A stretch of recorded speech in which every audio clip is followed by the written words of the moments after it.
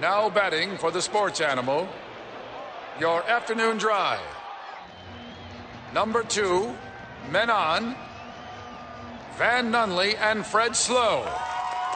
And in the on-deck circle, Robert Buck D. Gibson. This is Two Men On with Van Nunley and Fred Slow.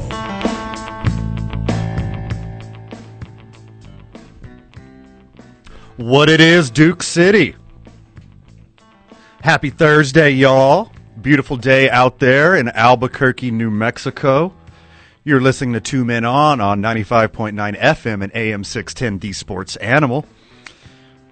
We are live from the John Lopez Real Estate and Coldwell Banker Legacy Studio. For all your real estate needs, make sure you hit up John Lopez Real Estate, Coldwell Banker Legacy. He is the man, whether it's buying, selling, renting, being employed in the real estate industry, or any question you have, John Lopez is your dude.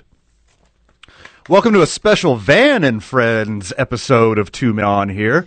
Fred is on assignment in Colorado, and we don't have the amazing Robert Buck D. Gibson until tomorrow when we are live from Hollow Spirits. So come check us out tomorrow at Hollow Spirits. We'll be there from 4 to 7 doing the show live and then hanging out, having some coldies. Right after that, we'll be giving away some Gladiators tickets. We'll be giving away some Isotopes tickets, all tomorrow at Hollow Spirits. On the other side of the glass, Marie Castillo. Pulling from the bullpen over here. What's happening, girl? Oh, happy to be back again this week. So thank you. Do you know when female producer and also stand-up comedian day is? Do you know what day that is every year? What day? I'm not sure. I'm asking. I see where you're going with this. Because I'm actually just going to declare a day. I'm going to pick one. Just pick one. September 9th. Because that's a great day. That's my birthday. I'm writing this down. That's my birthday. You see what I did there? Don't double dip. Should not double dip? Do it like 6 months apart so you get 2 days. Let's go with January 5th. Jan 5. Okay. It gets pretty dark the next day. Oh, I did not plan that. January 6th Eve is sure. It's comedian and producer day. Yep. The reason I bring this up, I mentioned it earlier, a little behind the scenes. We did a little production meeting right before the show, picked out what we're going to do. We got a lot of great guests today and a lot of great sports and sports adjacent topics to hit on. But Marie, you know that like every day is something day. Peach cobbler day. Nine-toed Hispanic woman day, whatever. Okay. Today is Shark Awareness Day. Stop. I want to unpackage this for a second. Shark Awareness Day. Who doesn't know what a shark is? I think they're trying to make more like awareness of how important sharks are to the environment because I think people fear them, Van. I was reading up on it because I found it very interesting that every day has a national holiday. Everything does. Yeah, I went to the website. There's like a website. There's multiple things going on today, but shark awareness. Well, I want to hear the rest of them. Let's unpack it. Do you want to hear the top ones? Hit me with the big hitters. National Nude Day. Nude? Yes. Okay, as in, check. Nudist groups around the world celebrate National Nude Day by going en natural. National Tape Measure Day. I'll be celebrating National Nude Day, but it'll be in the comfort of my own home. Yeah, for sure. National Tape Measure Day. Tape measure. Because everyone has one because they're universally useful. That's their little thing behind it. And then the other, it's National Mac and Cheese Day, the king of comfort foods and a favorite of all ages all over the country. And then Shark Awareness Day. Mac and cheese probably deserves it over all of them because that's a good way to shut up a kid. Totally. Like no matter what mood they're in, they're like, "Oh, are you too excited? Are you about to bull in a china shop my living room here? Have some mac and cheese." I'm sorry that you just learned that Lassie dies. Have some mac and cheese. Okay, so I just love that these people, this committee, I want to call them, their mission is nothing beats a day of celebration except 365 days of them. So they have like a business. If we want to come up with the day, we can submit it, Okay. All right. I'm going to submit National Two Men On Day. There you go. Putting this on my list. Oh my gosh, this is already so great. You can, yep. Oh, you can make a lot of deals with them. Yesterday, Ooh. we lobbied to have Van and Fred statues instead of Walter White and Jesse Pinkman. Nothing surprises me more. If you want to take the financial element out of it, I believe that we've done more for the community than Walter White and Jesse Pinkman. They did infuse a lot of cash into the market, so good for them. I love how they have listed, you know how at the bottom of the website they list like contact us, resources, our services. You can either promote an event or submit a holiday, or you can work with them if you'd like, if you're looking for a side hustle. And they want to make sure you know what the actual popular holidays are. Can you look up when Skinny Ginger High Functioning Alcoholic Day is? Yeah. Or you could submit it. Okay, just start a new one? It's not on the popular holidays list, though. Okay, that does not seem very popular. It's not a popular thing to be honest. Okay, so now that you unpackaged it, that sounds a little more reasonable. Like, okay, sharks are important for the environment. They keep the circle of life going, you know, the food chain going, blah, blah, blah. They're going extinct. Maybe it should be possible Shark Extinction Day. Yeah. This is the thing I don't like about this. It's kind of like the participation trophy thing. Like, so just like everything gets to be a holiday. Like, what makes a holiday? From the texter, Van usually celebrates his nudity with tape measure. Makes sense. Is that Fred? That is not Fred. That is friend of the Fred's show, low. Joel. Shout out to Joel. Because you're not wrong. You're not wrong. Okay, anyways, that makes sense. Okay, if there's sharks somewhere in the world and they're being overfished or overhunted or the water temperature because climate change is killing their coral reef, blah, blah, blah, I'm behind that. They help regulate the ocean, too. They help, like, maintain the ocean. Okay, this is making more sense. Just to let you know. Because you don't need awareness for sharks. Everyone knows what a shark is. Yeah, but Like, also people are killing them. Yes. And people are deathly afraid of them, which you have more chance to be struck by lightning than attacked by a shark. You have more of a chance to die from a vending machine accident than killed by a Never shark. heard of a vending machine accident. There's it's like 5.5 people die every year from vending machines, whether it's like electrocution Are you or serious? the vending machine falling over or getting their arms stuck and no one can help them out and they die. More people die every year from vending machine accidents than shark attacks. So where's my vending machine attack awareness day? That's another one we're going to submit. 2 Men On Day and vending machine awareness attack day. Okay, I wrote both those down. That's why I was talking like that, because I was writing it down. This is very... I didn't realize there were so many national days. I didn't know you could just submit it. Yeah, I thought there would be like a board. It's like people could have a podcast. Just like, you could have a holiday. Just submit it. Yes. Anyone Okay. can have a holiday. On today's Varsity, we're doing dumbest holidays. Varsity. Like made up ones or like actual ones that... I guess they all exist because who knew? So that's the thing about the Varsity, Marie. It gets to be whatever you want it to be. I'm starting to catch on to that now. So that I've been today's hanging out with you I-9 guys. Varsity is the Varsity of Dumbest Holidays. We'll hit that Boom. later in the show, maybe in the 6 o'clock hour. But we got a star-studded show for you today, Albuquerque. Let me rattle off these stars of sport and radio and screen that we have on the program today. ProView Networks and Western New Mexico's Ed Nunez will be with us next. Very next segment. Lobo legend and general manager of the New Mexico TBT teams, Brandon Mason, will be here. Albuquerque Journal's Jeff Grammer will be joining us. Star of TV and radio, if you're a friend of the show, you know him already. Brandon Ortega will be with us in the 5 o'clock hour. Big win for the New Mexico United yesterday, so David Carl is going to talk about the match and what's happening next with New Mexico United. The best Van in the business, and I can take no credit at being me, Van Tate will also join us later. ProView Networks and voice of the Gladiators, Sebastian Noel, joins us in the 6 o'clock hour.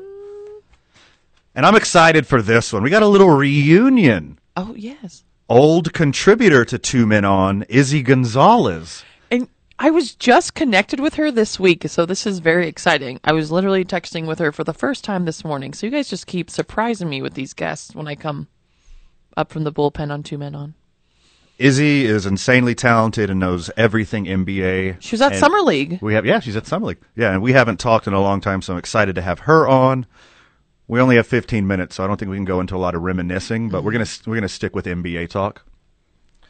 And then at 6:45, right before the Isotopes try to start a new win streak, voice of the Isotopes, Josh Suchon, joins us. I mean, this is going to be great. Star-studded show. 505-246-0610. Hit us up on the Sports Animal text line, not the hotline, because the phones will be plugged all day. 505-246-0610. Hit us up with your hot takes, or you can slide right into our Facebook Live chat. You'll see my beautiful face today, as there is no Fred today. He is on assignment in the beautiful and historic Colorado Springs, Colorado, doing some RMAC stuff, as he is a representative of Highlands University up in Las Vegas, New Mexico. Stoked. We got a really great program for you today. Like I said, when we get back, Ed Nunez of ProView Networks and Western New Mexico University joins us, and we're going to talk some Cowboys. So get excited, NFL fan. Get excited, Dallas Cowboys fan. A lifelong Dallas Cowboys fan, and not really an apologist. Like he'll tell it like it is. I appreciate that. Yeah, that's good. You don't hear that often from a Cowboy fan. A Cowboy fan or any sports fan, period. We get that a lot on here. A lot on here. You're listening to Two Men On, live from the John Lopez Real Estate and Coldwell Banker Legacy Studio. As always, we are powered by New Mexico Pinon Coffee. We play on Team I-9. We start our days at the YMCA, and we end our days at Hollow Spirits. And every weekend and every Isotopes game, we are sipping that watermelon walk-off by Teller Vodka, New Mexico's vodka. You're listening to 95.9 FM and AM 610, the Sports Animal. Welcome back, Albuquerque. You're listening to Two Men On 95.9 FM and AM 610, the Sports Animal.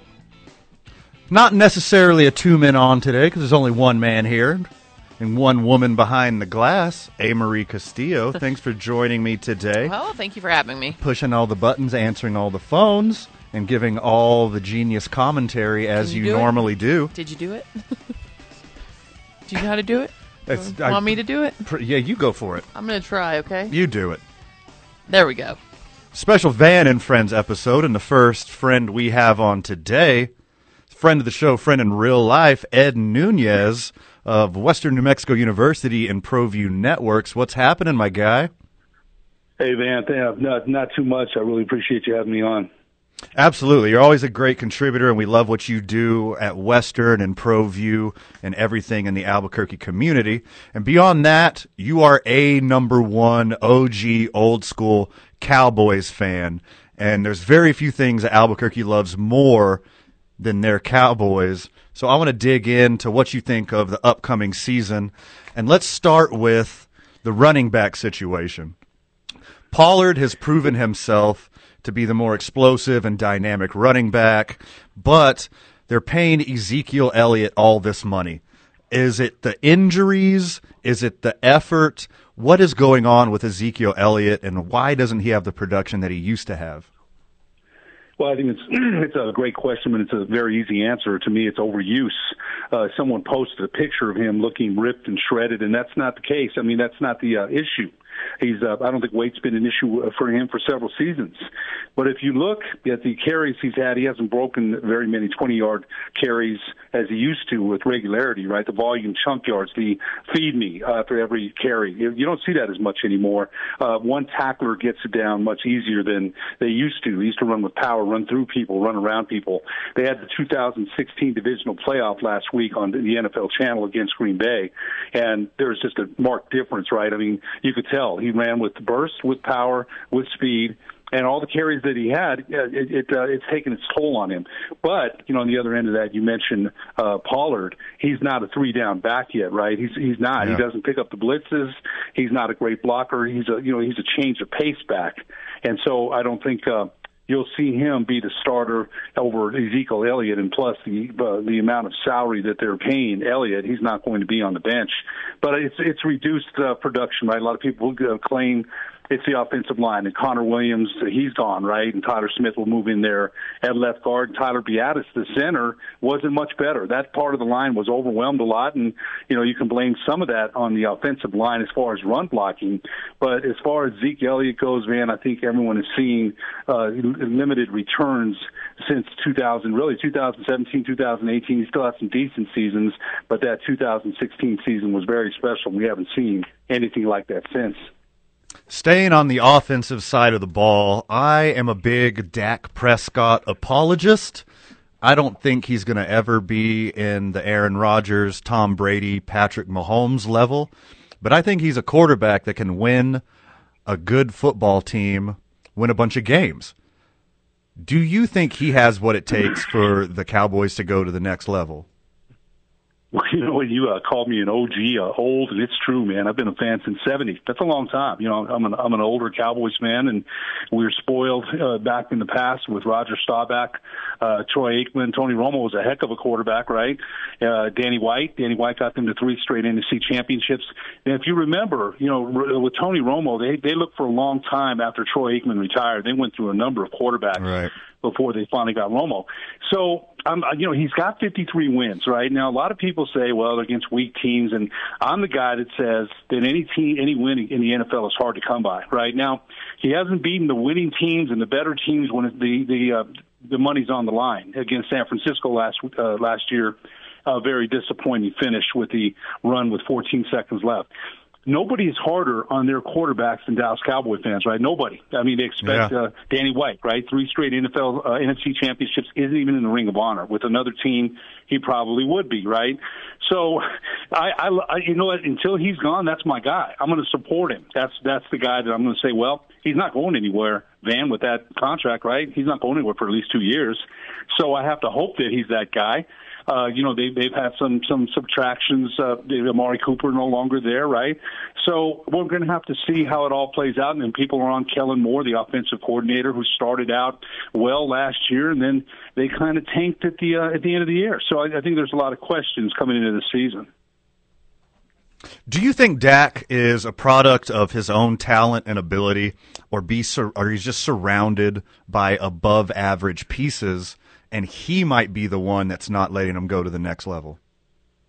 He's a 4th-round pick out of Mississippi State, right? So I remember watching him in preseason that year when he's a rookie, and I thought, hey, you know what? He looked good. He looked good. I never thought he was going to come in and be a starter. When then Tony Romo got hurt, and he broke some bones in his back, and then Dak went on that streak. And you can't take a quarterback out. I don't care what anyone says. You cannot take a quarterback out that has a 12-game win streak. There's no way any team is going to do that. A lot of people say that things have to be perfect for him to succeed. He had the big, the gruesome ankle injury. He didn't run as much from the pocket last year, and I think he was a little gun shy about that. Who can blame him? Right. That injury was one of the worst injuries I've ever seen. So I think we're going to see. Cooper's gone, right? Amari Cooper's gone, and a lot of people were saying that last year. They had CeeDee Lamb, Cooper, Gallup. They had everything they needed. Everybody said, right? But, again, I go back to the offensive line and the running game. They're behind the chains a lot, right? 2nd and 12, 2nd and 13. Sure. A lot of penalties by that line, and I think that hurt that. But he's not that upper echelon quarterback. I think the most rankings recently have him at number 10, and that's probably about where he belongs. He's not a Rodgers or a Burrows or a Mahomes yet. Who knows if he will be. A lot of people are saying, well, he's going into his 7th year. And I hear a lot of Cowboy fans saying this, move on. Well, it's like, move on to what? To what? Cleveland has gone through 31 quarterbacks trying to get that one guy. And I'm just going to, you know what, Van, until Dak proves to me that his contract's up, I've got to back him up. I've always done that as a Cowboy fan. Whoever the quarterback is behind center, I've got to back him up. And I think the Cowboys are overwhelming favorites in the East. You know, the NFC West is going to be a gauntlet. Who knows who's coming out of there? The South, you know, the Bucs are the favorite. The North, the Packers are the favorite. But besides the Cowboys, the rest of the NFC East, anybody can rise up and contend. To me, it seems like all the Cowboys have to do to make the playoffs is beat up on their own division and win a couple games outside of that. That's been the key, right? That's been the issue with them. Again, though, Philadelphia improved. They improved. They were a playoff team. You don't expect them. I expect them to be better this year. The Washington Commanders, they've got a new quarterback as well, Carson Wentz. I expect them to be better at some point, right? They've got the Giants that seem to be the Giants, at least right now. You know, they've got some talent too, but they haven't been able to turn it around. You remember the opening game last year at Tampa Bay? They had that game won, and a couple missed extra points by the kicker. They just didn't get it done, and that's going to be the key. A lot of people are saying this, Cowboy fans, myself included. You're beating up your own division, but you can't beat other winning teams. That's not a formula for advancing very far in the playoffs. And if you think about it, Van, 3 playoff wins in the last 26 years, that pretty much tells you the story of where Dallas has been, since 1995, last Super Bowl appearance, 3 playoff wins since then pretty much tells you where they've been. What's going on in the Western New Mexico world with you coming up? We're going to be out there. I signed up to, this is my 3rd year to be the voice of Western New Mexico. And football team, our opener there is September 6th against Adams State. Volleyball, we're going to have a volleyball tournament starting there the 24th, running through the 27th. So, the football team last year, 1-10 under new coach Philip V. Hill. But he recruited some big linemen, and he's very excited about the season. I'll tell you, I've said this to anybody that's listened about Western New Mexico. They play in the Lone Star Conference, and that conference is a beast. It really is. They Texas A&M Kingsville, UT Permian, Texas A&M Commerce. Those Texas teams have got a little bit more recruiting budget. They've got some bigger players as far as on the line, and I think that's the key to me. Can Western New Mexico improve on the line of scrimmage? Their defensive line last year wasn't bad at all. They did a good job, and their linebackers did a good job. Their offensive line, they had a lot of guys that they had to convert from defensive tackle to offensive line. It was Coach B. Hill's first season. He jumped in May of last year, so it's his first recruiting class. So, I understand the basketball team signed some players on both the men and women's side, and volleyball head coach Holly Watts also signed some taller blockers at the net, was what Western needed, and they really did. They've got some good players, but those blockers at the net are really important, Van, you know that. So, you're looking forward to it. I'm on the road quite a bit, and sometimes I'll probably do this year and then maybe another year, and then it might be time to hang them, man. It's sometimes it gets lonely on the road in a hotel on a Friday afternoon by yourself, and you don't have your family. And like you mentioned, I'm an old dude, man, and sometimes I might have to step aside and let someone else do it. I sure am still having fun. Ed Nunez, voice of Western New Mexico and host of the Sports Desk on ProView Networks. How did the friends of the show see you on ProView? We are on Comcast Channel 26 on Tuesdays, 11:30 a.m., or also streamed on Facebook on Tuesdays at 11:30 a.m. We've had some really good guests lately, and I'm having a great time with the show. Ed Nunez, the official Cowboys expert for 2 Men On, right here on 95.9 FM and AM 610, The Sports Animal. Thanks for being a friend, and thanks for being a friend of the show. Can't wait to talk to you next time. Van, thank you so much. Have a great day. Have a great show. Take care. When we get back, Lobo legend and GM of the TBT New Mexico teams, Brandon Mason, joins us. You're listening to 2 Men On 95.9 FM and AM 610, The Sports Animal. Welcome back, Albuquerque. You're tuned in to 2 Men On 95.9 FM and AM 610, The Sports Animal. I believe Lobo legend and TBT general manager Brandon Mason might not have service as he's on his way to Las Cruces to check in on the competition. On the Pandemaniac. Waiting for him to call in. If not, lucky for you, you got me, Van Nunley, and across the glass, the lovely and talented A-Marie Castillo. Woo! Woo, woo. So there were protesters at the Tour de France. I mean... Aren't there protesters every year at the Tour de France? I am unaware if there has been. What were they lovely protesting today? So this year they're protesting climate change. Wait, do they protest every year? Was that I a think joke? France protests everything every year. So, I mean, first off, good for them. You know, we have a democratic process that people don't often use as much as they should. Some big moments in history, sure, notwithstanding. But France goes hard on their protesting. Like, they're constantly out in the streets for something. Good for them for having a voice and using their democratic privilege. But the protesters got in the way of the race and were knocking cyclists over. Oh, my God.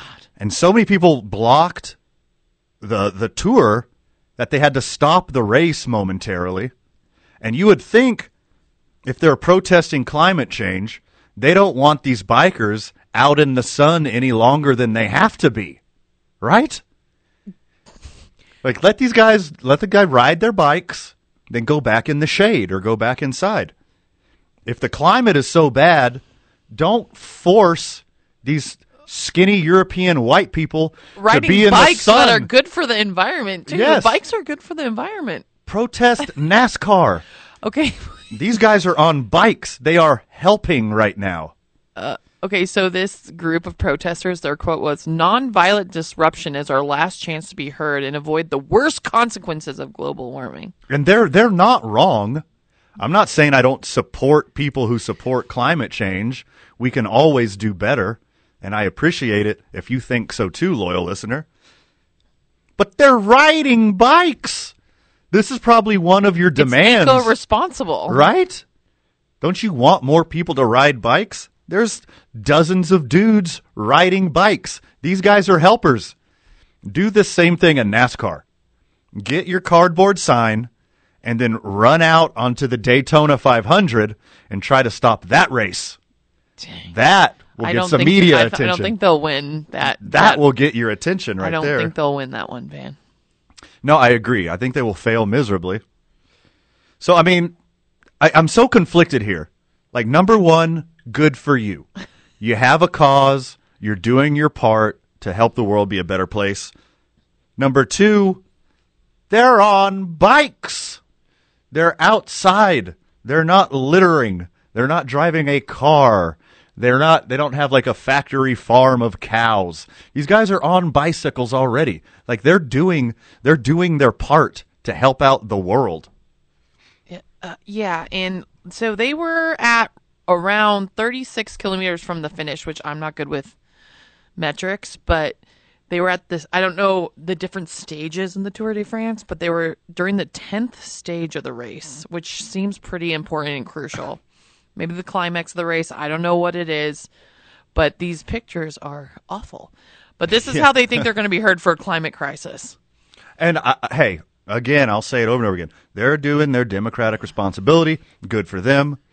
I think that's a crazy story. It's a small group, too. But I think an even crazier story. Do you remember Channing Crowder? No.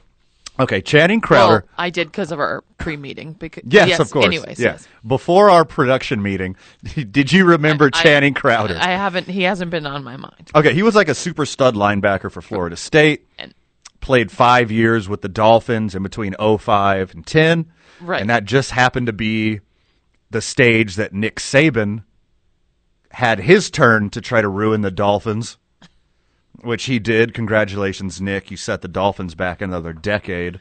Well played. So Channing Crowder was a linebacker drafted in 2005. And then during the training camp, you know they have like the rookie show, the rookie hazing or whatever. So, you know, you've heard of like the famous story of Jamarcus Russell like refused to sing or dance or do a moment from Shakespeare. He just brought a bag of $5,000 and started making it rain on all the other rookies. That was his rookie show. Channing Crowder had probably an even better idea than Jamarcus Russell.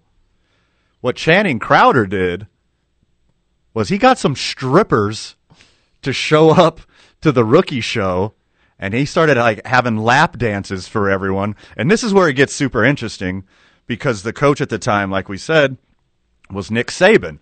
And he told the stripper to go give Nick Saban a little dance. And apparently all she was wearing was panties or whatever, kind of resembles panties for a dancer. Yes. I don't know what they call it. I don't know stripper terminology. Stripper accoutrement, if you will. I'm not sure what that is. But apparently she had her boobs out and all she had on was panties.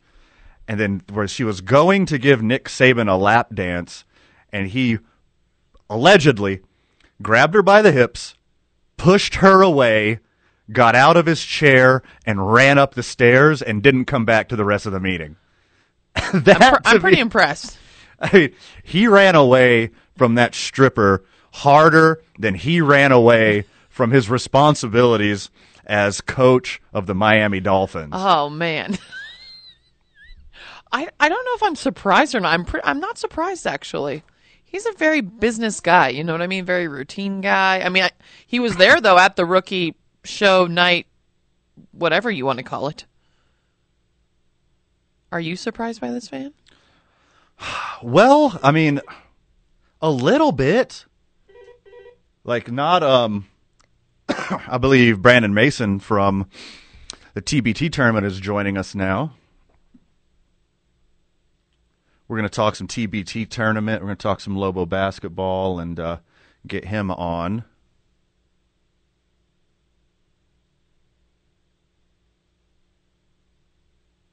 We good to go? Welcome to the program, Lobo legend, GM of the TBT New Mexico, Brandon Mason. What's happening, my guy? I'm doing good. How you guys doing? Thanks for having me on. Yeah, absolutely, man. Let's talk. We're a little behind, so let's just jump right into it. We got an amazing matchup in between alumni from the Lobos and alumni from the Aggies. That is going down this coming Monday at 8 o'clock at the Pit. How big of a deal is this for Albuquerque and New Mexico? I think it's extremely huge when you can have ESPN and Puma and all these different pros coming in from out of state, but also by them selecting us to come here because of the venue and the fans and everything that New Mexico has to offer. It says a lot about the community, the universities, and everything that's been going on for years and expecting, to go forward for years to come. So hopefully we can continue to build on this and it just grows into something huge.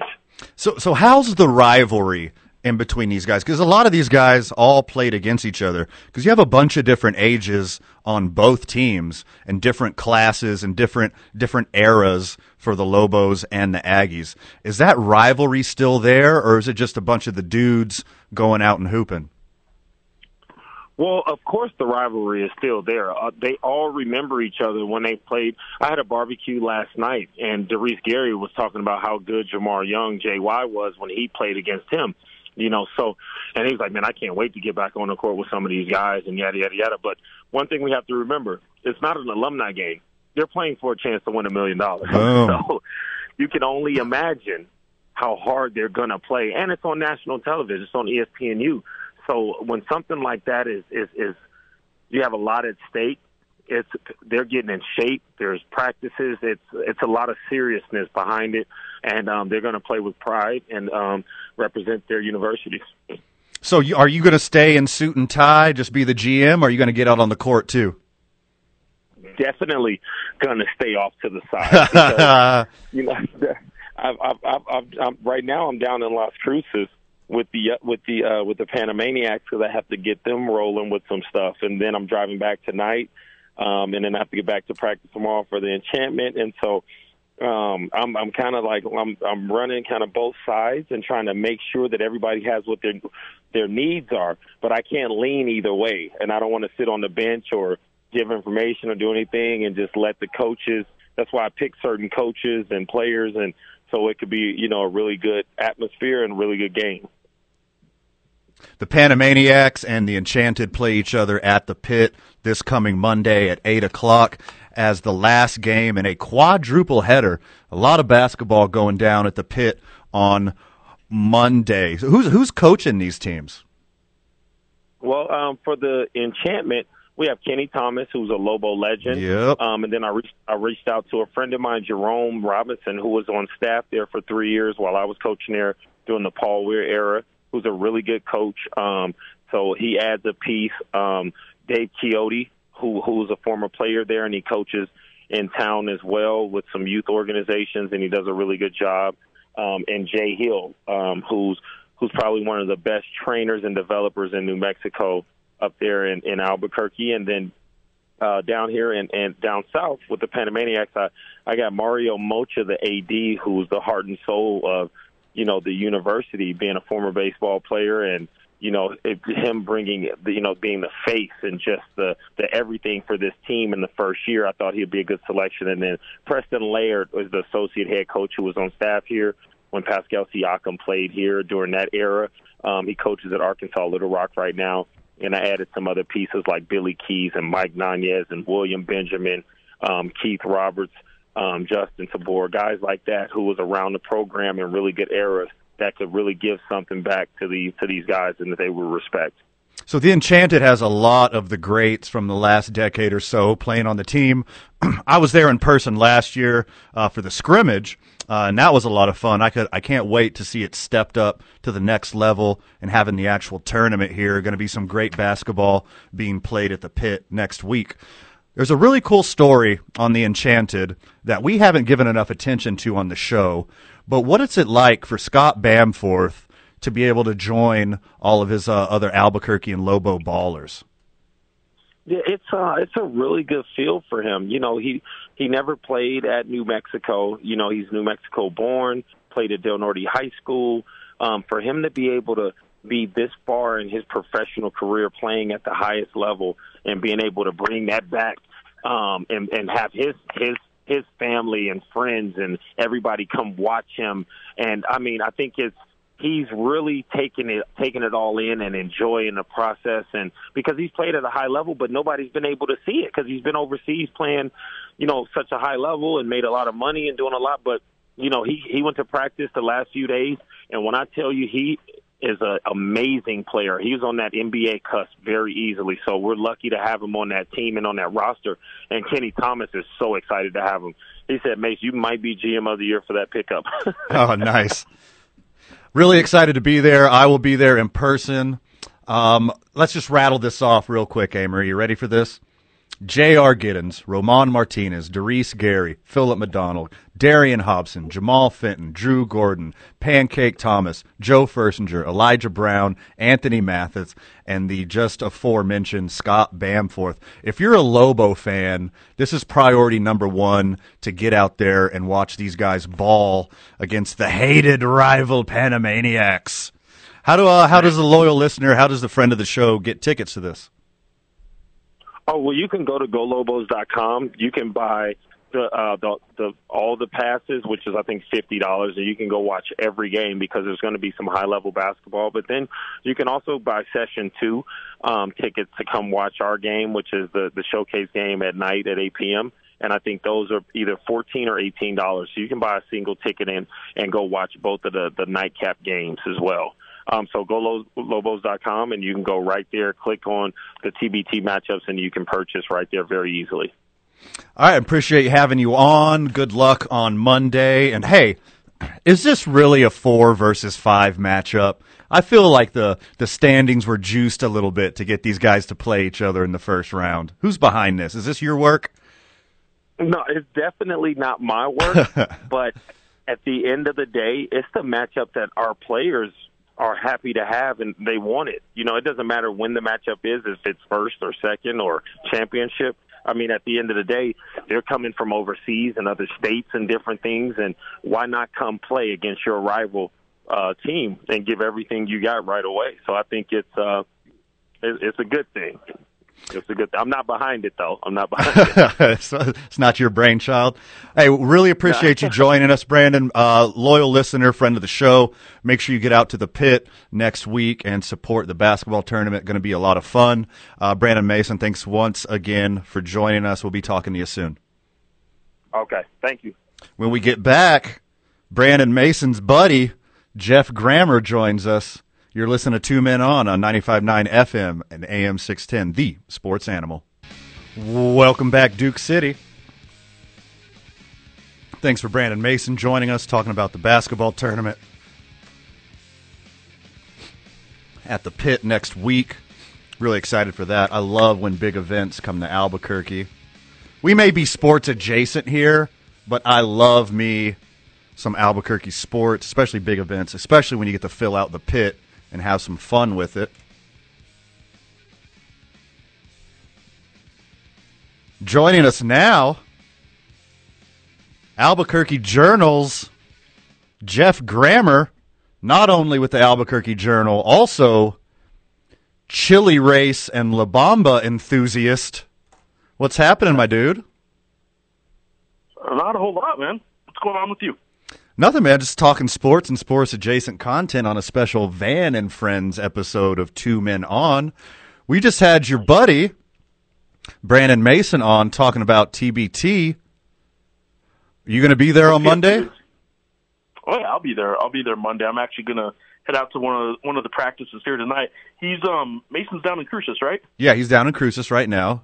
He's double dipping. So he is double dipping, and he is the guy who set up both teams, so good for him, but he is not really welcome anymore on the group chats for the teams anymore, from what I'm told. So he may be the guy that set all this up, and all the players and coaches are talking to one another on these group chats, and they get Zoom calls to, set up practice times and all this stuff, because these guys are all over not just the country but the world right now. And Brandon right now is pretty much the guy, as the game gets closer, that nobody's trusting anymore on either team.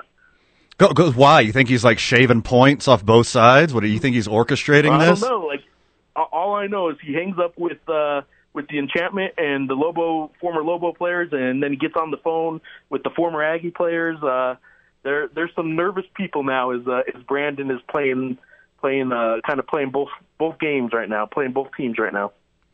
Let's talk a little Lobo basketball. Hard segue here.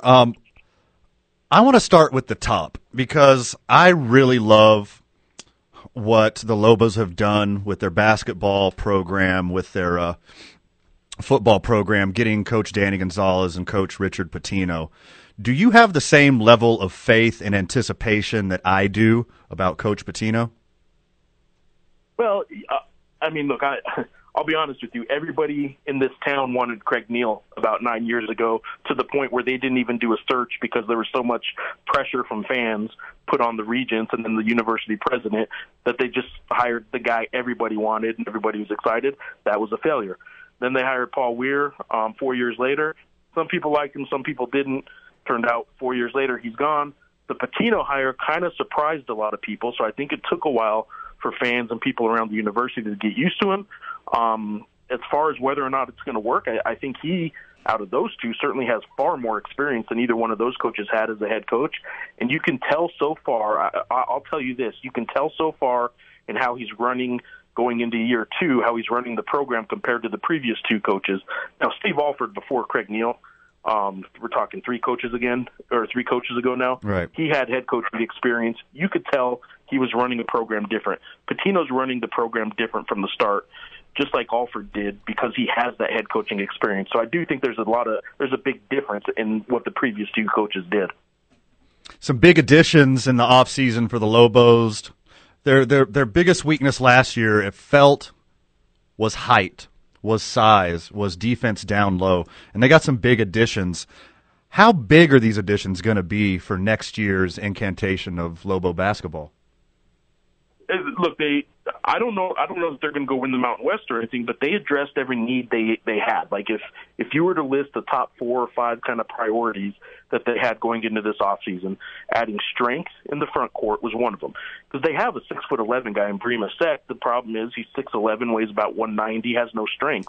They have a very athletic power forward in J. Allen Tovar, who's about 6'9", maybe pushing 6'10", can jump out of the gym, but he can't stop anybody physically. He's one of the weaker players on the entire roster. So they had some height. They had no strength whatsoever. They had a freshman, Sebastian Forsling, who had some strength, but is still kind of catching up to the speed of the game. So the two guys they added in the front court, Josiah Allick, a transfer from UMKC, and Morris Udeze from Wichita State, those are two. They automatically are the two strongest guys. The day they joined the roster, the two strongest guys on the roster, and Morris Udeze is one of the strongest players probably in the last decade for the Lobos at least. He is very strong. So strength, they're not going to get bullied anymore in the front court. They may still have some other issues that they're going to have to face, but strength was the number one issue, and they addressed that in a big way. More Lobo talk and more NBA basketball talk with Jeff Grammer of the Albuquerque Journal when we get back. I'm going to spend a special shout-out to New Mexico Pinon Coffee. We love the product that they give to the New Mexico community, and we love everything they do for the New Mexico community. Make sure, just like 2 Men On, you start your mornings with New Mexico Pinon Coffee, New Mexico's coffee. More 2 Men On 95.9 FM and AM 610, the Sports Animal. Welcome back, Duke City.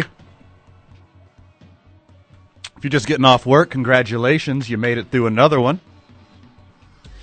You're listening to 2 Men On 95.9 FM and AM 610, the Sports Animal. And 2 Men On would not be here without our friends and partners and sponsors in the community. One being your local YMCA. The boys start their days at the YMCA. The facilities are fantastic. The people are fantastic. And everything that they do for the community is fantastic. Special shout out to the YMCA. Joining us again, as we didn't have enough time for him last segment. It's unfair just giving 4.5 minutes to this legend. Jeff Grammer of the Albuquerque Journal joining us. Before the break, you mentioned the big men on Lobo basketball. And my favorite, the guy who has a special place in my heart, is Sebastian, the Swedish street ball Forsling.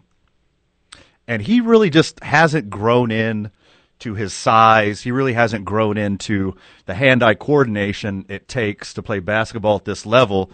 But are you with me to think that he has all the tools and we might see something special here? Yeah, no, I'm on board with.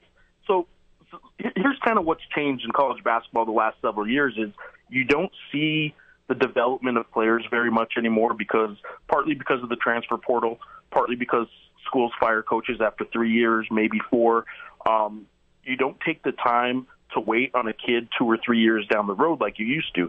TBT's in town. You know, there's a guy on that roster for the Enchantment who's playing at a good level overseas right now who probably wasn't ready to play until his junior and senior year for the Lobos, and Joe Furstinger. You saw Cameron Burstow, a Lobo legend who got drafted by the Chicago Bulls, wasn't ready freshman year, developed into one of the strongest players that the Lobos have had in a really long time. But it's because you used to be able to wait a couple years for a player to develop into that.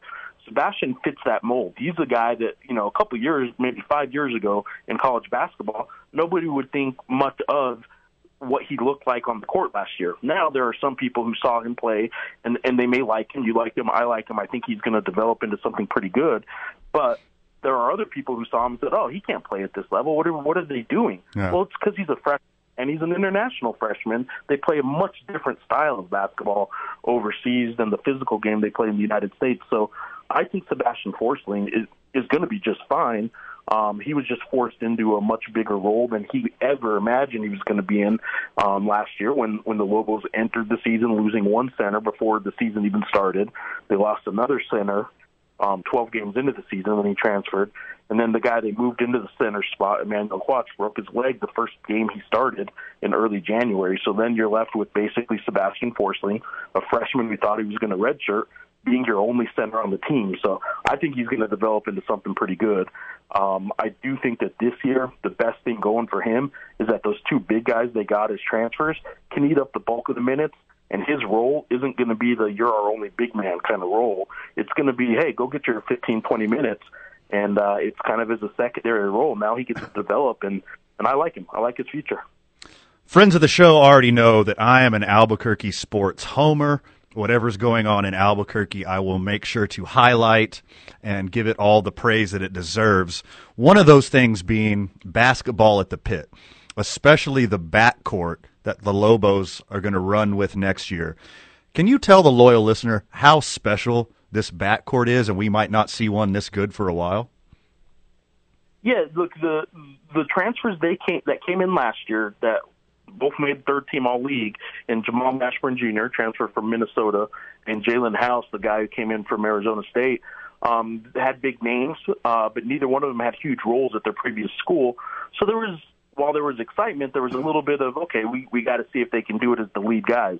Well, both of them did it as the lead guys last year. They were arguably the best backcourt last year in the conference. They were probably, I'm trying to think off the top of my head, I don't know who else is going to be in contention with them to be the best backcourt in the conference this year. So they're probably the best returning backcourt. They're the second highest scoring duo in the backcourt. Wyoming returns their two leading scorers who averaged a little bit more than House and Mashburn, but one of them's a big man. So anyway, I think the Lobos have exactly what they want in their two starters. But what makes their backcourt probably even more impressive going into this season, and the reason there is some optimism building around this program that won 6 games 2 years ago, only 13 games this past season, but now has a chance to maybe flirt with contending in the Mountain West for a championship in just a quick 2-year turnaround for Pitino, is that they have a backup in KJ Jenkins who would start for a whole lot of Mountain West teams, and they have a freshman in Donovan Dent who was Mr. California, the best player in California, who would start as a freshman on a whole lot of teams. Those are going to be your two backup guards. And while that's 4 undersized guards, they're between 6 foot and 6'3", and some teams have guards who are 6'5", 6'6". Those are 4 really dynamic undersized guards. They put pressure on opposing defenses. Like, sometimes you hope for one guard that can put the kind of pressure and attack the opposing defense the way all 4 of these guards are able to do. So they do have something going in the backcourt, and I think that there's a reason, and justifiably so, for a lot of optimism about this backcourt. The only obvious knock is that they're a little bit small, but man, they can score. They really can. Who do you predict will be the most improved player next year? Who's the guy that Lobo fan might not see coming? Well, so by saying they don't see him coming, I think he's been a favorite for 2 years now. Javonte Johnson is a guy who I think Lobo fans 2 years ago, when they didn't even play here, people liked him because he came with so much kind of hype out of Colorado Springs as a freshman. He even started some games as a freshman in Paul Weir's last year. Last year, he started every game. He had a couple big games, but then he would follow them up with like 0-point games where he didn't even take a shot. He wasn't being necessarily assertive enough and making his own shots. They weren't always doing a good enough job getting him involved.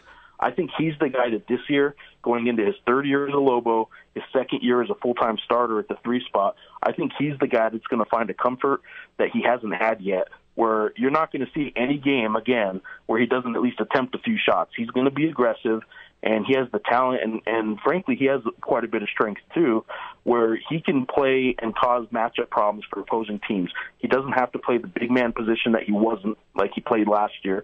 He doesn't have to play the guard position like sometimes he had to 2 years ago because he's not really a guard. He is a 3. He's a wing, and he can play that position now, and he's not going to be out of position playing against bigger guys or smaller guys. He's going to be going against guys that are his size, and he's going to be in a comfort zone this year that I think will afford him the luxury of probably averaging close to double digits, and he might be the 3rd leading scorer on this team next year. Jeff Grammer of the Albuquerque Journal joining us. I got a question about one of your favorite things. I got a fun fact about your other favorite thing. Question first. Have you charted all of the chili races? Is there like a dominant favorite, whether it's red, green, taco, or salsa? Is there a trend emerging? First of all, yes. There's a chart actually in the Isotopes press box that keeps track of every chili race. And what I want to say to that is taco used to be the hands down favorite. Like, not only the fan favorite, everybody cheered for him, but he won most of the time. And now, which doesn't make sense because he's not aerodynamic. Well, I've been hyping him up for a couple of years now, and then all of a sudden, now I think the fix is in, and I don't know what's going on. If there's performance-enhancing drugs going on or what it is, a little MSG for some of these other food items, but this year taco is by far, I think, or a distant 3rd, maybe even 4th behind I think both chili peppers, red and green, are ahead of him, and I think Salsa Jar might even be ahead of him, which makes no sense to me at all. Salsa Jar should not be in the conversation. We all love salsa, but not as a running mascot. Yeah, I think you're right. Like the Salsa Jar is more of like a David Wells, Bartolo Colon type to me. Like he's a niche athlete, not really the running type. Here, let me tell you. That's what I'm saying. So when I'm at the Topes game, which I often am, we usually bet a beer on the chili race. And I'll tell you my secret to betting on the chili race is whoever has the nicest athletic shoes. That's who I choose. So, is that a good strategy?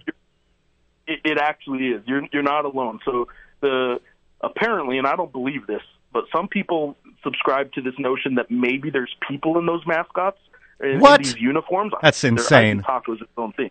Yeah, I know. But there is some people in the press box who seem to think that there's actual people in there, and the ones with the best tennis shoes or sneakers might be some coworkers that they sometimes know, so they can actually identify when they see them come out based on their shoes, and they know. And I think that's highly unfair. But if you subscribe to that, go for it. I do think it's probably a safe bet, but I don't know what they're talking about. I mean, Taco is his own thing. Taco is not.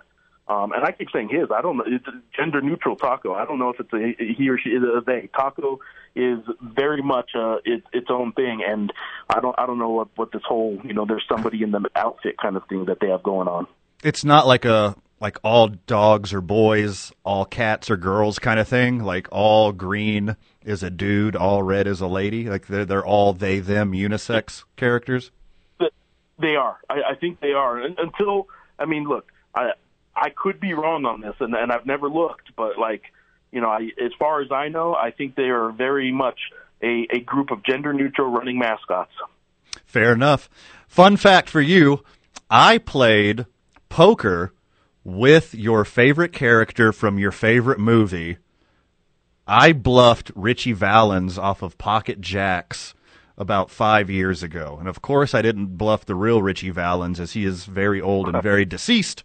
But I played poker with Lou Diamond Phillips, and I bluffed him off of jacks with trash hand. So there's a little fun fact for La Bamba for you.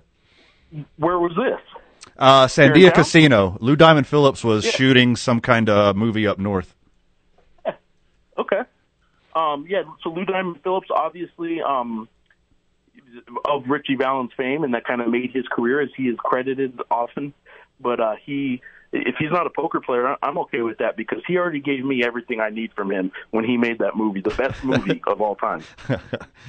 Jeff Grammer, the Albuquerque Journal. How do the friends of the show follow you? At Jeff Grammer on Twitter. I'm on it way too much, but I'll respond. You got something to say or something to ask, I'll spend way too much time on Twitter, at Jeff Grammer. Thanks for being a friend, and thanks for being a friend of the show, Jeff.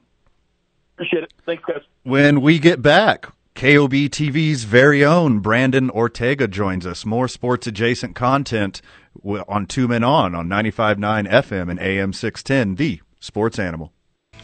Welcome back, Duke City. You're listening to Two Men On 95.9 FM and AM 610, the Sports Animal. Amory, you ever go to Hollow Spirits? They are really good friends of mine. I've done comedy there often. That's what I was about to say. You do shows there sometimes. And they're just really good friends of mine. When I first moved back to Albuquerque, they welcomed me with open arms, and they're just awesome. And if you haven't been, go. 100% go. I'm not just saying this because they pay us, which they do. But I love Hollow Spirits even before we started this relationship together. Great food, great drinks, great service. And they always got a cool event going on there. Yeah, very Whether unique. It's Amory's Comedy Nights or Van and Fred's New Mexico United Watch Parties, whatever they got going on, they do it well, and it's a lot of good times. I also like how they're always switching up their menu and their drinks, too. Yeah. I think that's cool. Yeah, they take it very seriously. It's a very unique place. It's cool. For me, it's like the perfect gray area in between, like, Pinky's Out, Too Nice, and then just like Cheers. Right. It's like, the perfect middle ground of like really good food and drink, a lot of really inviting atmosphere. A lot of ladies go there, so fellas, you're welcome. Yeah. Go swipe in real life. Speaking of swiping, I swiped right on this guy. Back to back to back, New Mexico Sportscaster of the Year, a star of TV and radio, KOB TV's very own Brandon Ortega. What's happening, my guy? Hey, buddy. So is right the good way? That's the good one. Left the good way. Yeah. I've never been on that stuff, so. Yeah, I know you've been in love for the better part of a decade and just married. Oh, congratulations! Thank you. Yeah, well, and then even back in the day when the single life was happening, didn't do the Tinder stuff. Like A. Marie said, you swipe in real life. That's the way to go. For sure. I call it. I swiped right on my husband. Really? Are you guys we met on Bumble. An app couple? A Bumble couple? Yeah, they give you a free bottle of champagne when you get married. No way. Just FYI. All right. But thank you, Brandon. Who should I fake marry to get free champagne? For real, dude. Yeah. Brandon? Wait, no, that's illegal. He's already married. Never mind. Hey, Brandon. I got caught up on the Marvel Universe. I'm ready to go watch Thor. Do you want to go watch it again? I'll go watch it again. Julian will go watch it again, too. Yeah, for sure. Let's rock. Let's do pencil me in for this weekend sometime. Let's go watch it. Thor, Love and Thunder. Let's do it. So I'm a big Taika Waititi homer. Whatever he does, I'm in love with, so I'm really excited. Yeah, Taika's the man. He's on fire. And I was just watching What We Do in the Shadows last night. Love brand it. new season. New season just came out, right? It just did. That is a unpaid advertisement for Taika Waititi. Check out his stuff. So you did a really cool story, or am doing a cool story, on Andrea Howard of UNM softball. Tell the friends of the show about that. Well, we're running a story tonight on how she has been nominated on behalf of UNM as the NCAA Woman of the Year. What? That's a short story we're running tonight. But she was also in the Olympics last year with Italy's softball team, and she was the home run queen, the new home run queen of UNM softball. I mean, when it comes to softball, she is regarded as the best UNM softball player of all time, just wrapped up her career. But yeah, today the story is NCAA Woman of the Year. She is one of the nominees on behalf of UNM, and that's basically an award that goes to a student athlete that's getting it done on the field, off the field. She just finished her bachelor's degree in working towards studying medicine. She's just had the list of her accomplishments you could talk about for hours. And yeah, she's just Albuquerque's shining star. La Cueva grad, Albuquerque native, had a most decorated career at UNM ever for the softball team. So yeah, she's one of the best of all time. That's really cool. Do you know the criteria for NCAA Woman of the Year? Is this a mix of athletics and academics and community service? How does this work? Yeah, it's all the above, exactly. And Andrea was not only an all-conference softball player and nominated to be an All-American, she was an academic first-team All-American multiple times during her softball career. So yeah, a person that's got it done on the field, off the field, in the community. During the heart of the pandemic, she was doing COVID research and just getting in the nitty-gritty of studying medicine and figuring out if she wants to be a doctor or do something else. So she's still, beginning her medical career as we speak. So shout out to Andrea for another recognition. She hasn't played a softball game in months, and the recognitions keep hauling in for her. A beautiful, genius, talented, Italian, New Mexican softball star. Only if I had a time machine, I would go back in time and totally strike out with her. Nice. What else you got going on? You would have swiped right. Yeah, I would have swiped right and then got dissed on the first date because I can't hold a candle to how gorgeous and talented and amazing she is. So we'll be talking about Andrea Howard tonight. We'll be talking about TBT, the basketball tournament coming to New Mexico in the Pit on Monday. It tips off on Monday. Ryan Berryman is in the athletic department. I want to say his exact title is a long one. Director of Athletics for Business Operations, Associate Athletic Director of Business Operations. A New Mexico native, grew up in the East Mountains, then went to school at UNM, got a bachelor's degree, 2 master's degrees, worked for the Lobo basketball team for 7 years, then jumped into the athletic department. you talk about someone else that got it done on and off the field too. Someone within the athletic department doing great things, and now the co-general manager during the summer of the Enchantment, and he's been a big part of organizing all of this work that goes into hosting a regional, whether it be helping his team, helping the other teams find a hotel to stay at, getting local organizations to work for the event. He's someone that's been doing a lot of great work over the years, so we'll talk with him tonight about TBT and how excited he is to have it in town. What's going on with your Lakers? Are they going to get Kyrie? And as a Lakers fan, do you even want Kyrie? I don't really want him. Look, he's one of the best point guards currently in the NBA, but there's something to be said about all the turmoil that comes with him. Everywhere he's been, doesn't matter if it's the Cavs, Celtics, now the Nets, he can't get his stuff together when it comes to being a team player. And you can say what you want about vaccinations, and you can say what you want about taking time off for personal reasons. He's never been a team-first guy, and I want team-first players. And Russell Westbrook is way more of a team-first player than Kyrie Irving. So I'd like to stick with Russ Westbrook one more season to see how that goes. I obviously went up in flames last year, but we didn't have Anthony Davis for the majority of last season. So I don't think you really get a real look at what Russ Westbrook could be with the Lakers without playing with LeBron James and Anthony Davis for the majority of the season.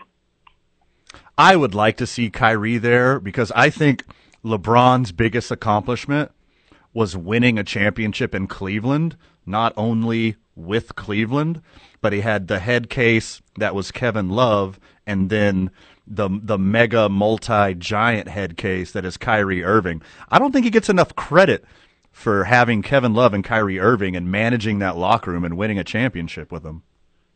I think he gets plenty of credit. I think that was an amazing accomplishment, arguably the most meaningful championship he has won in his career, winning 2 with the Heat, 1 with the Cavs, 1 with the Lakers. Yeah, the one with the Lakers was in the bubble, but someone had to win it, and the Lakers ended up winning it. So, yeah, but, I mean, back on Kyrie, yes, he's one of the best players in the league, but I want a team-first guy, and I want to see who else they're going to bring in. Even if you have Kyrie, even if you have Russell Westbrook, who else are they bringing in? That's what I'm just as concerned about as if anything, because it takes a deep roster to win a championship. It takes a good bench. It takes a good number 5, number 6 guy contributing. So they got to fill the roster out with a lot of other good players that are just at least going to embrace roles.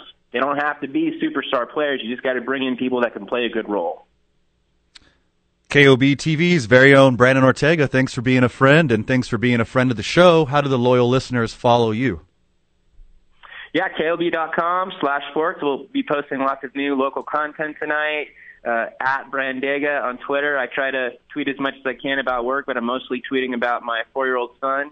And I just running around Albuquerque having fun. So that's what we do on social media. And, hey, always a pleasure being on with you, man. Let's hit the link soon, and let's get me caught up on the Marvel Universe. Let's watch some Thor soon. Anytime. Let's do it. KOB TV's very own Brandon Ortega. When we come back, New Mexico United's David Carl. More sports and sports-adjacent content on 2 Men On. You're listening to 95.9 FM and AM 610, the Sports Animal. Welcome back to the program. It's a Fredless Thursday. Fred Slow is on assignment, Colorado Springs, Colorado. He'll be back with us on Monday. Tomorrow, catch the boys, Van Nunley and Robert Buck D. Gibson, live from Hollow Spirits. If you haven't been to Hollow Spirits, I highly recommend you check it out. Great food, great drink. And the boys will be there tomorrow from 4P to 7P, and then we'll be hanging out after. Hey, DC says the line is broke. Can you let me see. Clear it out and let him back in? Joining us shortly is David Carl, New Mexico United, having some tech diffs, but hey, nothing super producer A. Marie Castillo can't handle.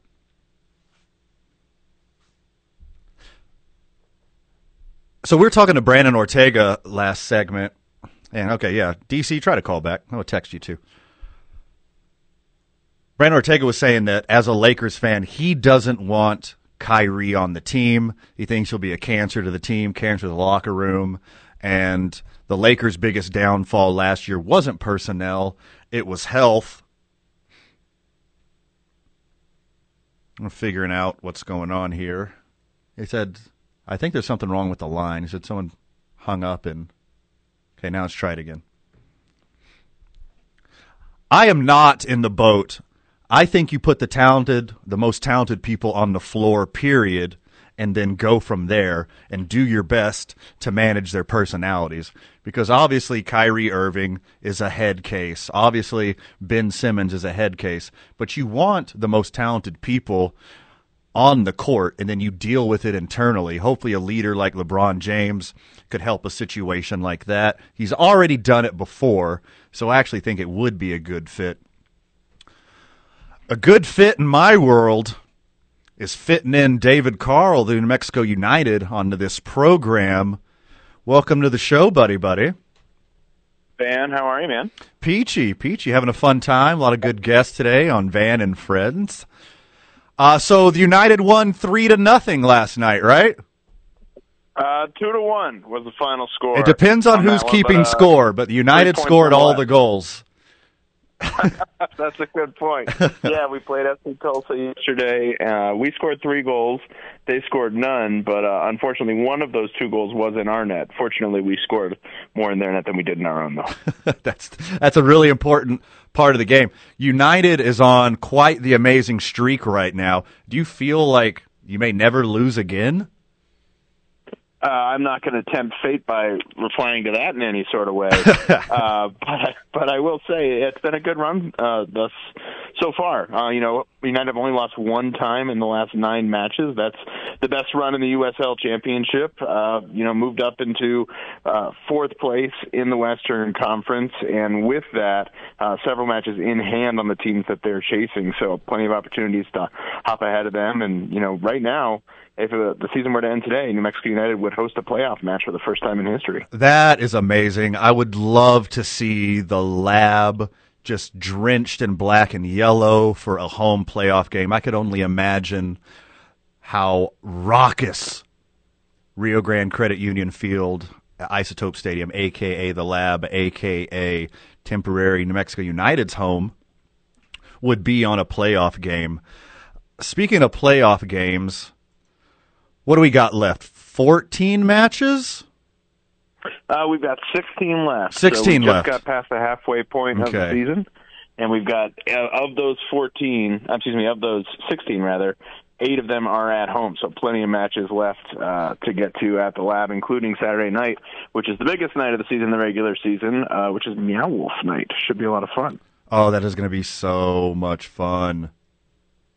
What's going into Meow Wolf Night? What's the special accoutrement? What are the special promotions? Yeah, so a whole bunch of really great stuff. Among them, kind of the biggest draw of Meow Wolf Night every single year is probably the costume contest. You have all of these fans, these incredible, creative New Mexicans who come together and create their own costumes, and there's some pretty high stakes on that. The winner of the costume contest wins a round-trip ticket to Las Vegas, to Meow Wolf in Las Vegas. So that covers your flight, it covers your tickets into Omega Mart, and it also covers your tickets to New Mexico United versus Las Vegas Lights in Vegas in October. So that's the grand prize. We have lots of people who participate. It's a lot of fun. Big tailgate that goes on out there as well, with everybody in costumes having a great time, having some adult beverages and some great food. And then in addition to that, the Meow Wolf jersey. That's one of the big ones too. So every year New Mexico United puts out a different Meow Wolf jersey. This one just came out a couple days ago. Actually, yesterday it just came out. It'll go on sale for the first time tomorrow. It's this incredible jersey. We're calling it the Portals jersey with metallic. So it's black and white are the 2 different variations, but within each of those 2 variations, there's metallic blue and purple and silver, and it's a really cool looking jersey. So those will go on sale tomorrow at 5 o'clock at the team store. for the folks who want to have it for the match. I imagine they're going to go pretty quickly. They're a very limited edition, but those will be on sale tomorrow at 5 p.m. As always, need to save me a Schmedium New Jersey. I need a new kit. For you, buddy. I need to get some shorts is what I need. I got all these cool shirts and jerseys. I need some shorts, man. Too. In England, if you're the person who wears the jersey and the shorts together, the matching shorts, they call you a full kit wanker. So full kit wanker? I've been called all kinds of wankers, but never a full kit wanker before, so I'm going to add that to my list. An opportunity for you. Hey, so back to the product on the pitch. It seems like in this amazing streak that United has going, and, friends of the show, loyal listeners, if you don't know, New Mexico United is playing some amazing football right now. And what I appreciate about it is there's like a next man up culture. You're not doing it with the same 11 every week. You have a rich roster of people who contribute on all sides of the game. What's the key to the success here?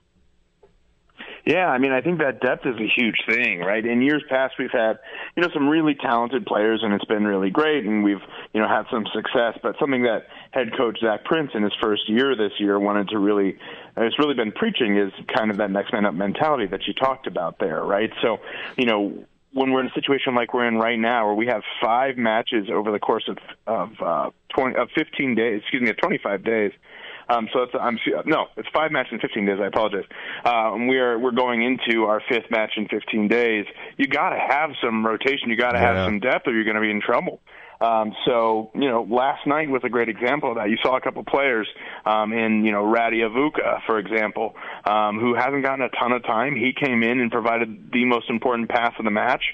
Mike Azira, on that same pass, takes that pass from Avuka and crosses the ball across, just a beautiful one-time cross across the front of goal. And, then Alexi Swahi gets his first goal of the season, the defender, the center back, who's not necessarily known for his goal scoring.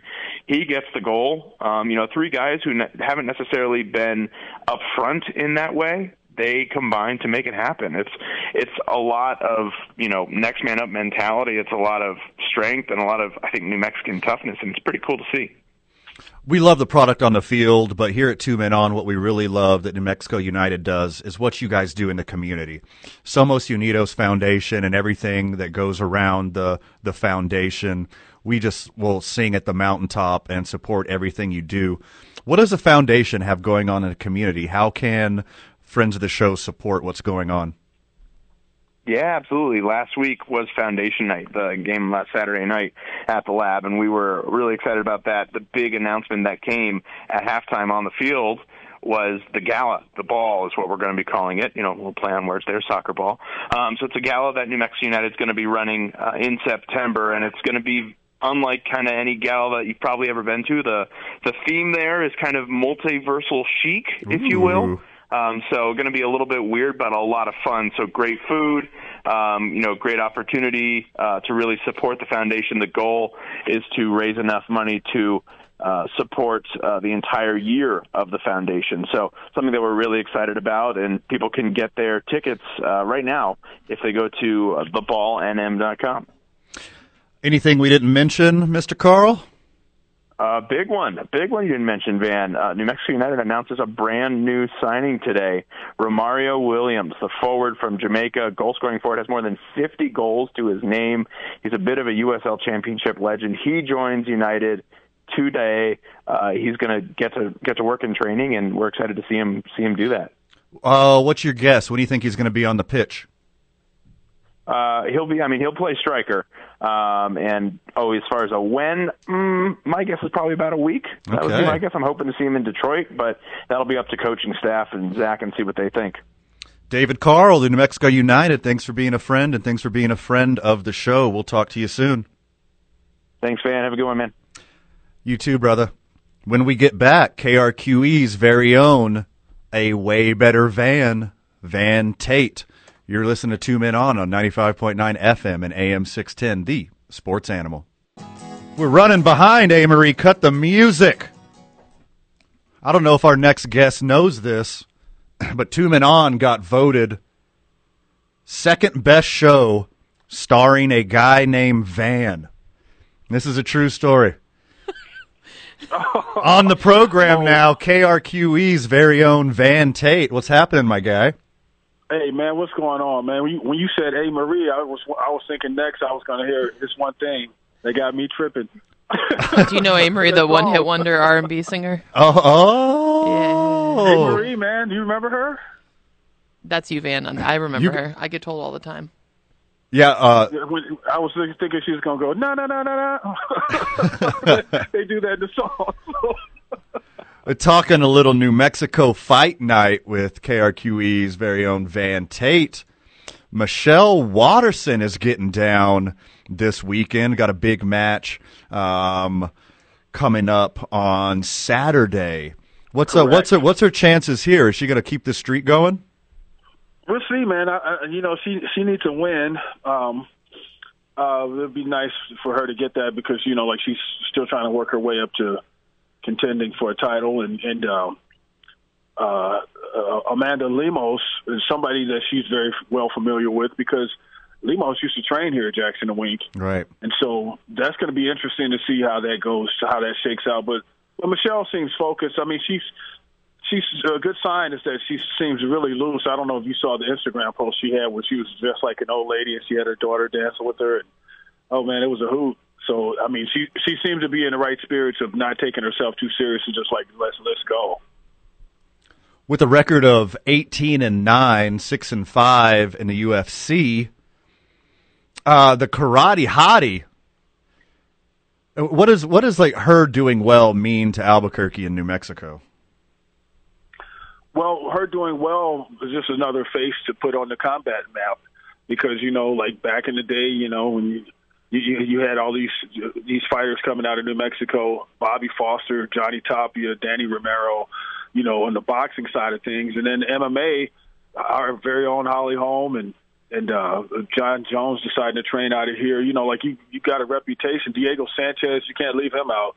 As Diego said in his own words, he's the conquistador of the boxing legends, the fighting legends.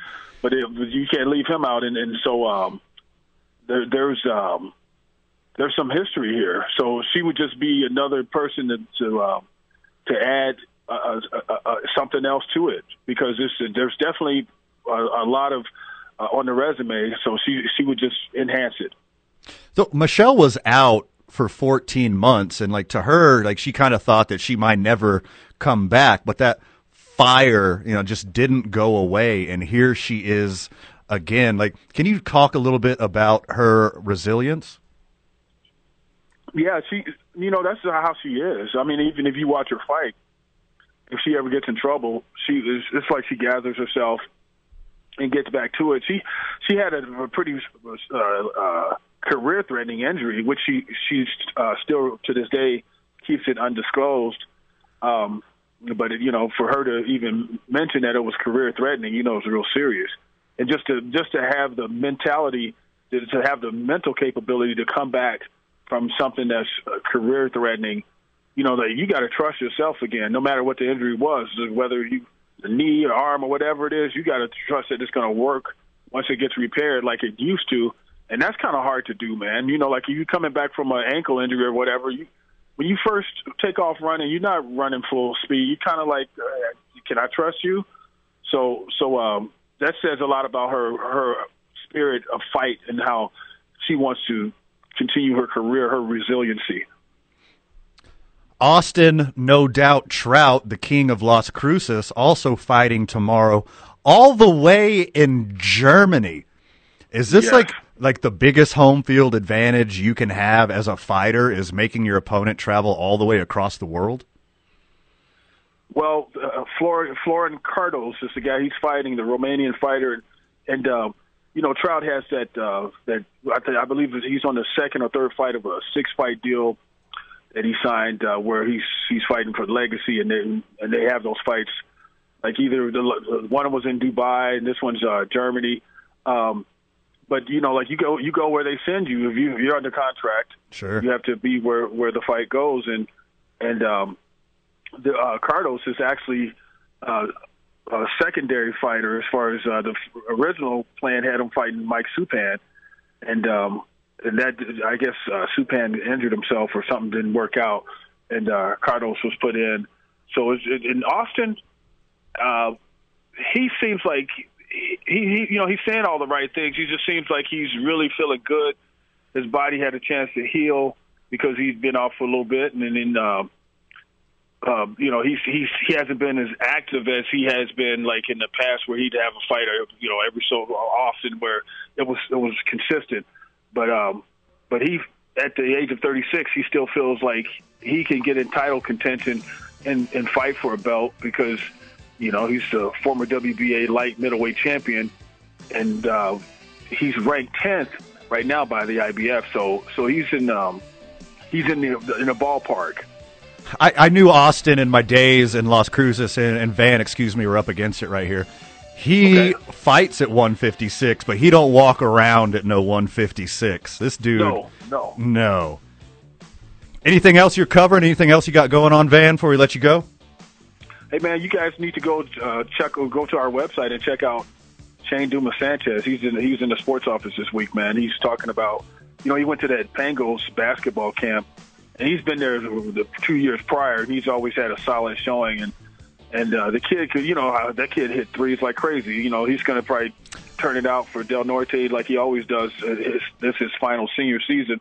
We talked about all of that and about like him trying to get to the next level, trying to get to college. KRQE's very own Van Tate, the man in the streets in Albuquerque, the best in the business. Thanks for being a friend, and thanks for being a friend of the show. Check out the KRQE website and everything Van covers.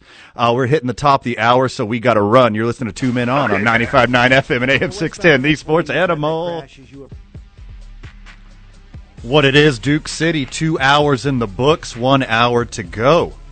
You're listening to 2 Men On 95.9 FM and AM 610, the Sports Animal. Special Van and Friends episode. Big shout out to all our guests so far. Ed Nunez of Western New Mexico University and ProView Networks. Brandon Mason, Everything New Mexico Basketball, talking about TBT. Jeff Grammer, the Albuquerque Journal. KOB TV's very own Brandon Ortega. David Carl, New Mexico United. And you heard last segment, KRQE's Van Tate talking about some local fighters you need to keep an eye on this weekend. Coming up next segment, we got Voice the Gladiators and ProView Network, Sebastian Noel. We're going to talk some NBA basketball with Izzy Gonzalez.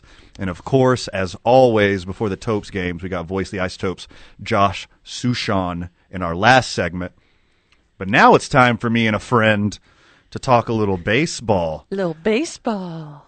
On the other side of the glass, super producer, amazing stand-up comedian, and all-around just above-average human being. Oh, thank you. Just decent. From the bullpen. Just decent AF. A. Marie Castillo, thanks for doing everything today and letting me scream at a microphone. It's fun. I like being pulled out of the bullpen to come to the afternoon. It's different. I've been here at all different times of the day now, and it's just fun any time of the day. You know, Amory, I know you've been getting to know me a little better over the last year or so since you got back in the biz. You got back to Albuquerque. You know I love me some baseball. Yes. You know I love me some beer. Yes. And you know I love me a good time. I mean, who doesn't? And I think I have been outdone by this gentleman who at a Kansas City... I just had a little brain fart here. Kansas City Royals baseball game, ate one hot dog every half inning at Dollar Dog Night. And loyal listener, friend of the show, I don't know if you're a math guy, but that's 18 hot dogs in about 3 hours. I mean... I, one, want to see this person, and two, I mean, it's not like the Coney Island hot dog eating contest.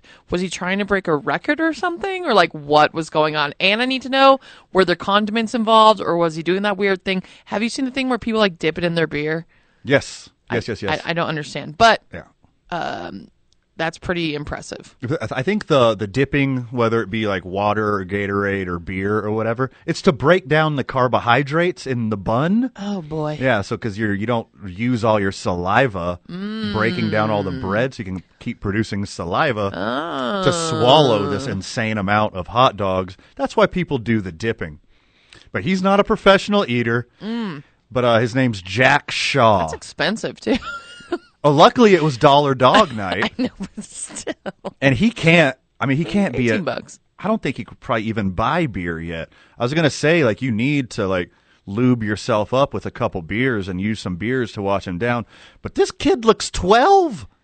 He looks like friggin' 12 years old, and he's smashing these dogs over and over again. So I think he's going to set a new standard. This is going to be like on TikTok and Instagram and, all the other whatever people way younger and cooler than me use on their phone websites. But a dog every half inning for 9 innings. See if you can, like, survive. So it looks like at the 7th inning stretch, which at that point would have been 15 dogs, he looked like he was dying. I'm sure he was sweating. Oh, I see it now. The meat sweats? Yes. Yeah, the meat sweats are even a as a friggin' real teenager, thing. like, come on, as a teenager, I could throw back some food. One of my I could eat like a whole pizza. I'm sure you know this guy. One of my favorite stand-up comedians, Doug Stanhope, said, "You know how you drank so much of one liquor that you can never drink it again?" Oh, yes. That's how he's going to quit drinking, one alcohol at a time. Mine's Jameson. Yours Jameson? You went too hard on Jameson one night? In my 20s. I was just like, and my bartending days, I can't even smell it. Yeah.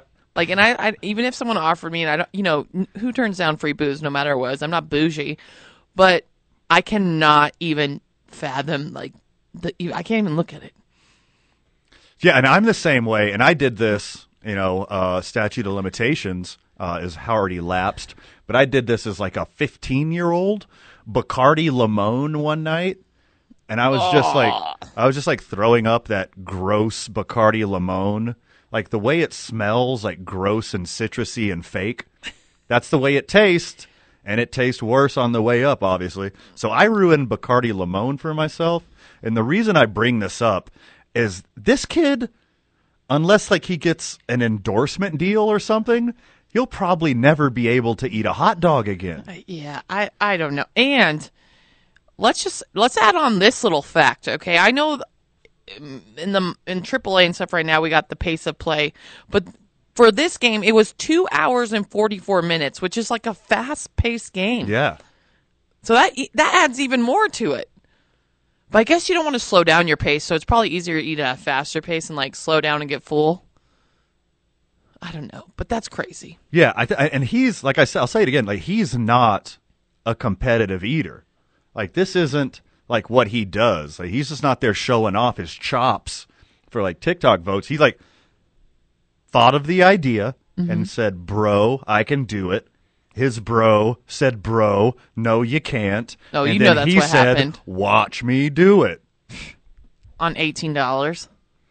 $18. If you're going to get yourself sick, at least you did it for less than $20. Totally. Because I was going to say, dang, could you imagine? Ugh. So kudos to Jake Hot Shaw. Dog Kid. Jack Shaw. Yeah, Jack Shaw, which, I mean, is that like the new superhero name? I guess. That sounds like a superhero pseudonym, like Captain America, a.k.a. Jack Shaw. I told you, too, the other adult, I guess, challenge, maybe he stole it from our superhero here, from Jack Shaw. If you can have one hot dog and one beer for 9 innings. Most dudes can't do it. They like start throwing up on TikTok and stuff. Yeah, I would be into that one. Because I know for a fact I can handle 9 beers. The problem for me would be getting those 9 dogs down. Yeah, especially because you don't eat meat. Well, yeah, I mean, they got Besides that. Yeah, they got veggie dogs like at all the stadiums. But that's so much food. Like even that's a lot. The casing, like hot dog casings, or like even veggie dog casings, like they're not made out of pig intestine like real hot dogs are. Yeah, like it's just like this fake skin. 9. Like that would definitely 9 beer challenge. Yeah, just give me can I just like eat some food before the game and then do the 9 beer challenge? That I'd be down for. That's a pricey one right there. Also, like, you got to, like, escort me out, by the way. 'Cause when I get out of that chair, it's not going to be pretty. No, absolutely not. Also, what's the rules? What's the criteria here? Like, can you have a catheter?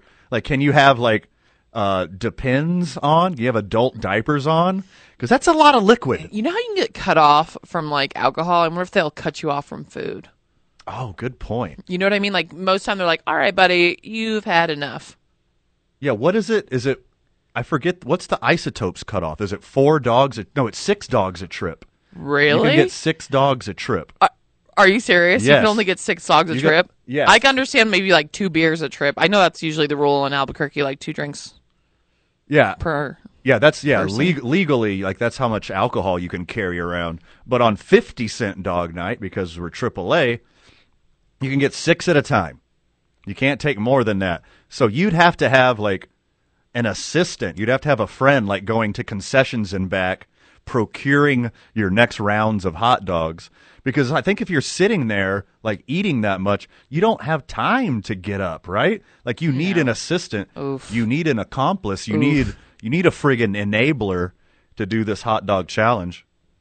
Yeah. By the way, like, are you super down? Like, should we do the 9 beer challenge sometime? Can I do the 9 beer but not 9 hot dog? Yeah. I'll probably need some hot dogs after 9 beers. Yeah, but... before and after, for sure. Yeah, before I get in that Uber. Or like some hot dogs before and then like something horrible after, like Taco Bell or like Allsup's burritos after, because my you're going to be so hammered after 9 beers. And it's not like 9 12-ounce Bud Lights. They're like 20, 22-ounce ballpark beers. So maybe it's like, one of those are significant. Yeah, one of those ending would be crazy. All right, I'm down. But if I'm actually drinking at the ballpark, i.e. Rio Grande Credit Union Field, a.k.a. Isotope Stadium, a.k.a. The Lab, I am drinking watermelon walk-off or mariachi margarita or blueberry lavender lemonade or grapefruit hibiscus lemonade, because these pre-made canned cocktails, not only are they friggin' delicious, they are the best bang for the buck at Isotope Stadium. For 10 or 12 bucks, however much it costs, you get a 12-ounce cocktail, and it's got 2 shots of vodka in it. So that's basically 2 mixed drinks in one. So whenever I'm at the Lab, I'm drinking Watermelon Walk-Off by Teller Vodka, New Mexico's vodka.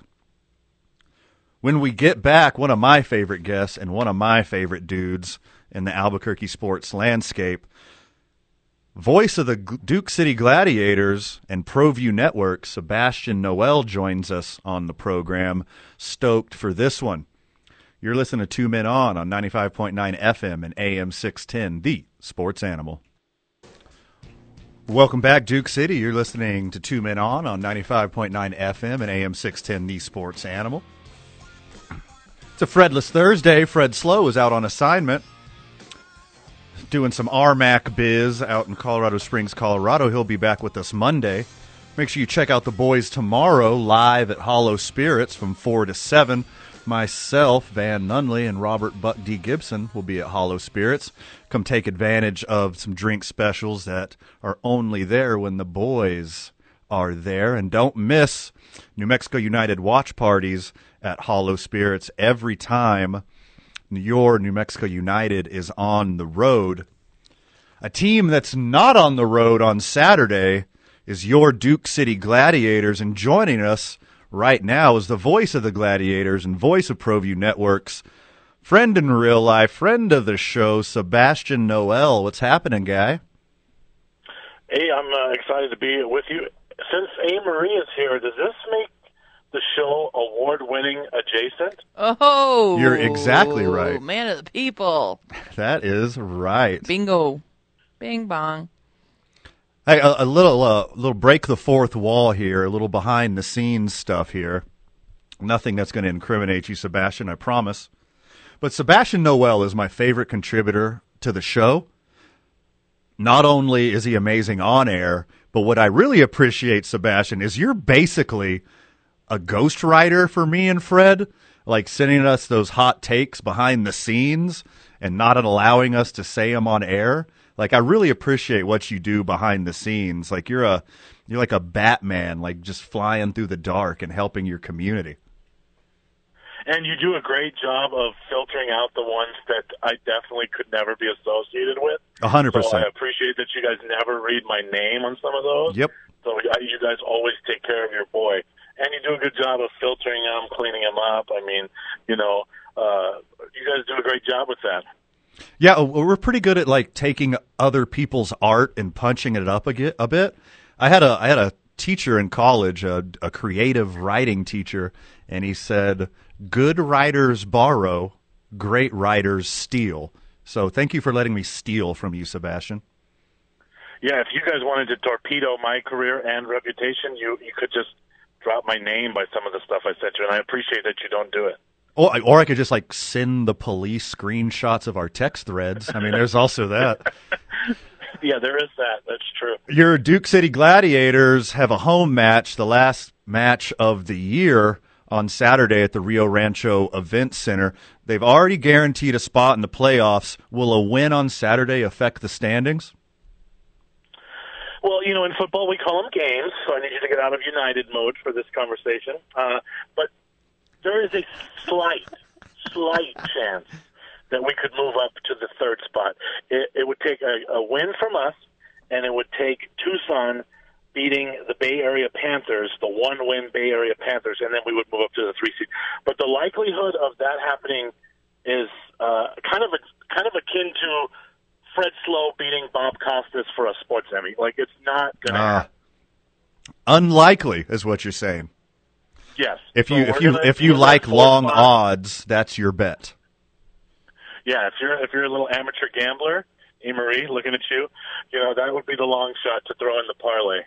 Also, is there a chance that Arizona and Northern Arizona can flip-flop and we might be seeing a different opponent the first week of the playoffs? I don't see that happening, and we're going to get the Rattlers. That's going to be the 1-4 matchup for sure. So that's the matchup. And I know the Gladiators had a press conference today, and a lot of the guys are already starting some Rattlers talk, right? Yep. So that's kind of tells you how little this weekend's game means in the standings. They're already kind of getting themselves ready to finally beat the Rattlers in the first time in history. Yeah, contributor to 2 Men On, an offensive lineman of the Duke City Gladiators, Jordan Mosley, is already hungry for a little rattlesnake. He wants some fried rattlesnake on his plate and come home winners in 2 weeks. Well, he just really hates the Rattlers head coach, Kevin Guy. And, well, who doesn't really, right? I mean, I think everyone except for his mom, and maybe his mom, hates him. Yeah, no, I mean, there's just ask around in the IFL. Who doesn't hate Kevin Guy? So what's the key to the matchup this weekend? How do the boys leave with a W and get ready for the playoffs? Well, one thing that's going to be a little tough is, and I know they didn't talk about it at all today, but the team did release Dello Davis this week, so it's the end of an era here in Albuquerque. So I did want to mention that because Dello is obviously the leading receiver in franchise history. He's the best receiver in the league, and this looks like it's going to be the end of the Dello Davis era. But that being said, I think the key to victory, Jared Elmore touched on it during the press conference today, is they got to clean up special teams, and they've been working on it a lot. So when they've played Arizona and when they've played Northern Arizona, the two big guns in the Western Conference, the special teams has been just not good. There's no sugarcoating it. And Jared talked about that at the press conference today, and they've really been working on it. If they can clean that up, I think they're good to go. They'll beat this Northern Arizona team. They got off to a big lead against them last time they played, and then, some special teams blunders in the second half, and, we know how that ended. So a two-parter here. Rookie quarterback Ramon Atkins. It seems like he's got his sea legs, right? And then follow up with that, like how big did it help his improvement to have a legend like Nate Davis helping him through the process? You can't call Ramon a rookie anymore because he is leading this league in passing yards and the learning curve. I mean, wow, just amazing. Literally the game, it took him about a game and a half, and then you could see, okay, he's comfortable. And I did not anticipate that. And if any coach is being honest with you, I don't think they would have anticipated that. So to see Ramon just grasp this game so quickly, it's just been amazing. And I'm sure a huge part of that has to be because of Nate Davis being right there, teaching him the way and as a mentor and as a friend. But, all credit to Ramon. I mean, you got to put in a lot of extra work to be ready that quickly and to look that comfortable that quickly. And obviously Ramon has done that. Check out your Duke City Gladiators this Saturday at the Rio Rancho Event Center. Last home game. Well, there's chances there might be another one, but pretty much last home game of the year this year. Support your dudes on their way out of the regular season and get them hyped up and ready for the playoffs. If you don't have tickets yet, I'll tell you what, you can come to Hollow Spirits tomorrow, and we'll have a stack of tickets for you, friend of the show and loyal listener. Sebastian, Braves homer, biggest Braves homer I know. The two biggest all-star snubs to me was ex-Brave Freddie Freeman and current Brave Austin Riley. How did they get jacked? Yeah, I mean, Austin Riley, that's a big one. That one's a little baffling to me. And that other guy you mentioned, who's that? I don't recall that. Matt Olson obviously has been having a great season, but that other guy, when you don't have Braves Nation behind you anymore, those votes don't add up as quickly as they used to. Yeah, it looks like just like showing up to the game, the Los Angeles Dodgers voters were late to the contest. Yeah, absolutely. I mean, Freddie's had a nice season over there. I mean, if we're being honest, and that's an all-star if there's ever been one. But there's a few snubs in each league, but Austin Riley, that was a big one. So besides the New York Yankees, who are world beaters, and besides my beloved cheating-ass Astros, your Atlanta Braves might be the best team in baseball the last month. Since the last time we spoke, they went from about 10 games back to now 2.5 games back, and now they're leading the wild card by 5.5 games. What's been the key to their surge? Well, unlike those other two teams that you mentioned, we draft and develop them, right? No hanging trash cans in the background, no going deep into the luxury tax, just young talent, being able to lock up young talent, with Acuna back in the lineup. We're missing Ozzie Albies. I'm wondering if they're going to make a trade to replace Albies, but the pitching has been very good. They get Soroka back towards the end of the year. I mean, this is a good club. This is a good club, even though they lost some pieces from the World Series team. I have a couple of friends that are Mets fans, and they begrudgingly, they know how this movie ends. The Mets will start to mess down the stretch, and the Braves will again be the division champs. Yeah, it's hard to argue with that, but it's also hard to argue that the New York Mets have been in first place, and they've done it without Max Scherzer and Jacob deGrom. To me, that's scary. No one wants to play the Mets in the playoffs. Yeah, that's true, Van. But, how many games have they played now? Right? It's getting close to that time where players really start hating Buck Showalter, right? Yeah. So it'll happen. That is absolutely hilarious. Anything else to hit us with before we're out of here, Sebastian? Well, I do want to mention Van at the end there. Van Tate talked about that interview he did on his sports desk there with Shane Dumas Sanchez, and that is a really good interview. I had a chance to check it out today. Shane kind of talked about how when he walks into these gyms, he's this little scrawny 6'1" kid. He's this Native American kid, right? So all these other top 80 players, they look at him and they're not impressed, right? They're like, "Oh, who's this kid?" And then he just uses that, and it fuels him to cook them. And it was a really, really good interview that my friend Van Tate there did with Shane. So if you haven't checked it out on the KRQE website, I would just ditto his sentiments and definitely go check that out. Sebastian Noel, voice of the Duke City Gladiators and your ProView Networks. Thanks for being a friend, and thanks for being a friend of the show, my dude. All right, guys. Hopefully I'll see you out there on Saturday. Oh, you know it. I'll be there. When we get back, NBA contributor Izzy Gonzalez joins us. You're listening to Two Men On 95.9 FM and AM 610, the Sports Animal. Welcome back to the program, Albuquerque. You're listening to Two Men On 95.9 FM and AM 610, the Sports Animal. Special Van and Friends episode of Two Men On, as Fred Slow is on assignment. Lucky for me, I got the super talented, super funny sports genius A-Marie Castillo on the other side of the glass. Thanks for having me today, Van. Absolutely. It is absolutely my honor. And just as honored as I am to have you on the other side of the glass, I am absolutely honored to have OG friend of the show, Izzy Gonzalez, your basketball insider, back on the program. What's happening, Izzy? How's it going? It's been a while. It has been a while. It wasn't that long ago. It wasn't that long ago that me and Fred were feeding you hot takes beak to beak like a proud mother roadrunner. Look how far I made it. I appreciate that. I literally became friends with her like today, Van. I don't know if you know that. Yeah. Like we literally like got connected through women in media, and we became like friends like today. And then when you told me she was gonna be on the show. Oh, how funny! How weird is that? We've been planning to hang out. Miss Everything Basketball, your basketball insider, Izzy Gonzalez. Are you still up in the summer league? You still over there in Vegas hanging out? No, just got back. Just got back. But yeah, still following it, but just got back. So I believe you have some breaking news to share with the world. A little bum bum bum bum. Well, I didn't break them, but I'm sure most basketball fans by now have heard about DeAndre Ayton. So that's been kind of the biggest piece of free agency that we were all waiting to fall, and that happened today. So he did agree to the $133 million 4-year max offer with the Indiana Pacers. So that meant the Suns had 48 hours to match it, and if they didn't, then they would just have to let him go for nothing.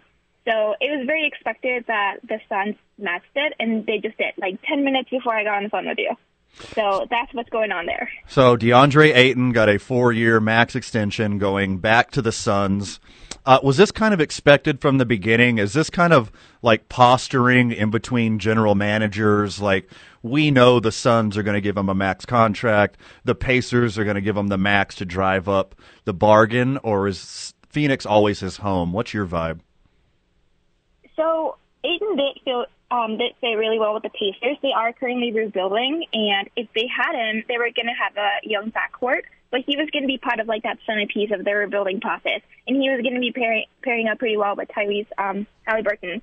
But Phoenix also really wanted him, and the Suns have been looking good, last season, the previous one too. So they kind of, it made sense to keep him. He averaged 17.2 points and 10.2 rebounds per game. He's been averaging double figures in both of those stats since like 2018. So he's a good one to keep for sure. And if they didn't match it, like I said, they just had to leave him for nothing. So that was definitely expected. They had 48 hours to do it, and they did it in a matter of hours. Please tell me what is going on with the Utah Jazz organization. They have 2 star players, 2.5 star players, and they're competitive every year. One of the best centers in the league, Rudy Gobert, is gone. To be fair, they did get an amazing haul for him, but it's insane to me why you would blow it up when you're so successful. What's going on in Utah? I don't know. I think we're all wondering the same thing. I think NBA offseason overall is just kind of wild. But I was just as shocked as you. I don't really have any inside information as to why they make their decisions. But, yeah. Do you have any hot takes on that? I don't. Like, are they – because they're obviously not trying to sell the organization, or they would keep their valuable pieces.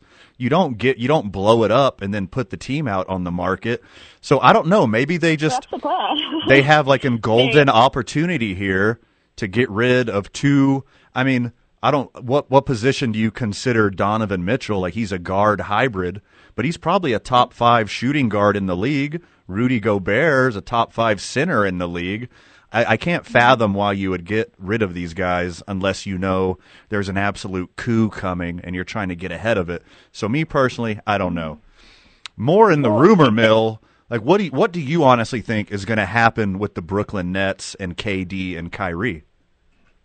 Right. So just real quick on the Jazz, like they are open to trading all their veterans right now, so we'll see how that goes. But the Nets, that's another super messy situation. But the rumors right now, obviously when KD first announced he wanted a trade, that was like huge. So every team was kind of calling, but there were not really any great offers.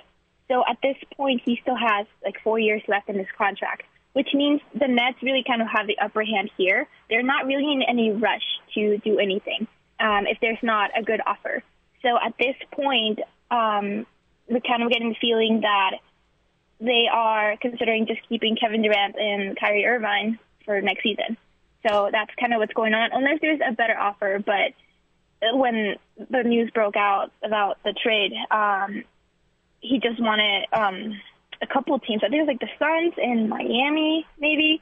There was not really any offers right now. Even the Lakers at some point were considering having both of them, Kevin Durant and Kyrie Irving, but there was no way they were going to be able to put a good enough package for that. So at this point, what's expected to happen is that the Nets are likely going to keep them unless something else happens, any other good offer. All right, Izzy, put on your GM hat real quick. As talented as Kyrie Irving is on the court, do you think it's worth acquiring a head case like that? He's done nothing but divide the locker room. He's never on the court. He can't make your team better because he's not there, and when he is there, he's a headache. Is his talent worth taking on the headache? I would think so, but it depends on the right fit. I know at some point the Lakers were also just looking at him, even if Kevin Durant wasn't in there. And we know how he's paired up with LeBron before. So at some point you have to kind of take that chance because he is very talented. And I think when he is in the right mental space, he will be successful. So I would take that chance, but I understand if someone wouldn't want to do it. I know the offers for him were in, he didn't have that many. He's not the hottest player right now. Teams probably understand how difficult it could be to work with him. But, yeah, that's kind of where it's at. So you've been in Vegas at the Summer League, and besides Chet Holmgren's coming out party in his first game, what really stood out to you and what you've seen so far?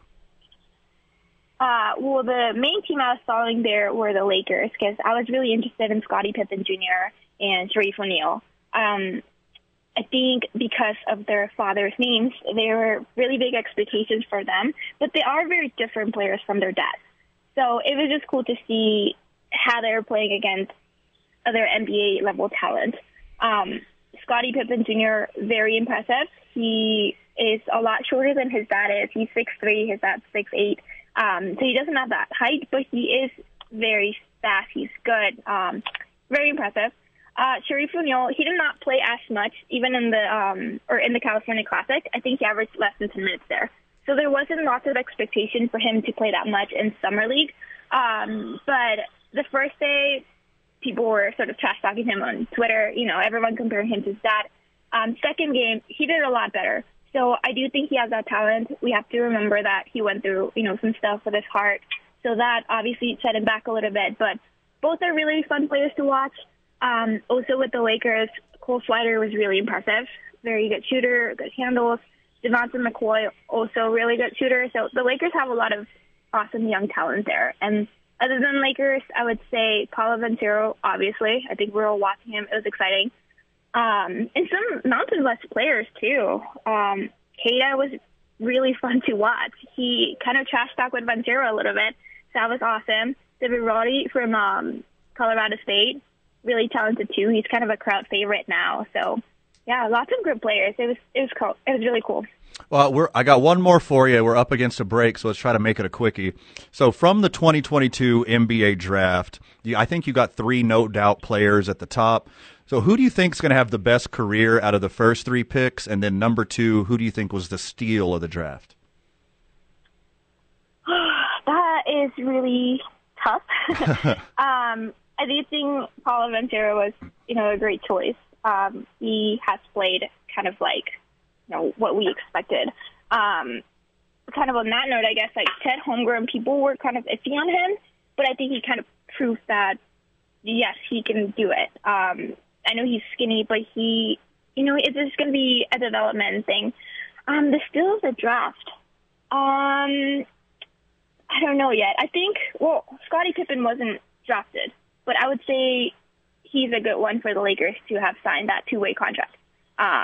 Because, going undrafted, that's sort of like he didn't get that chance. So I'm glad he did. He's definitely one that maybe could have been drafted. I don't know.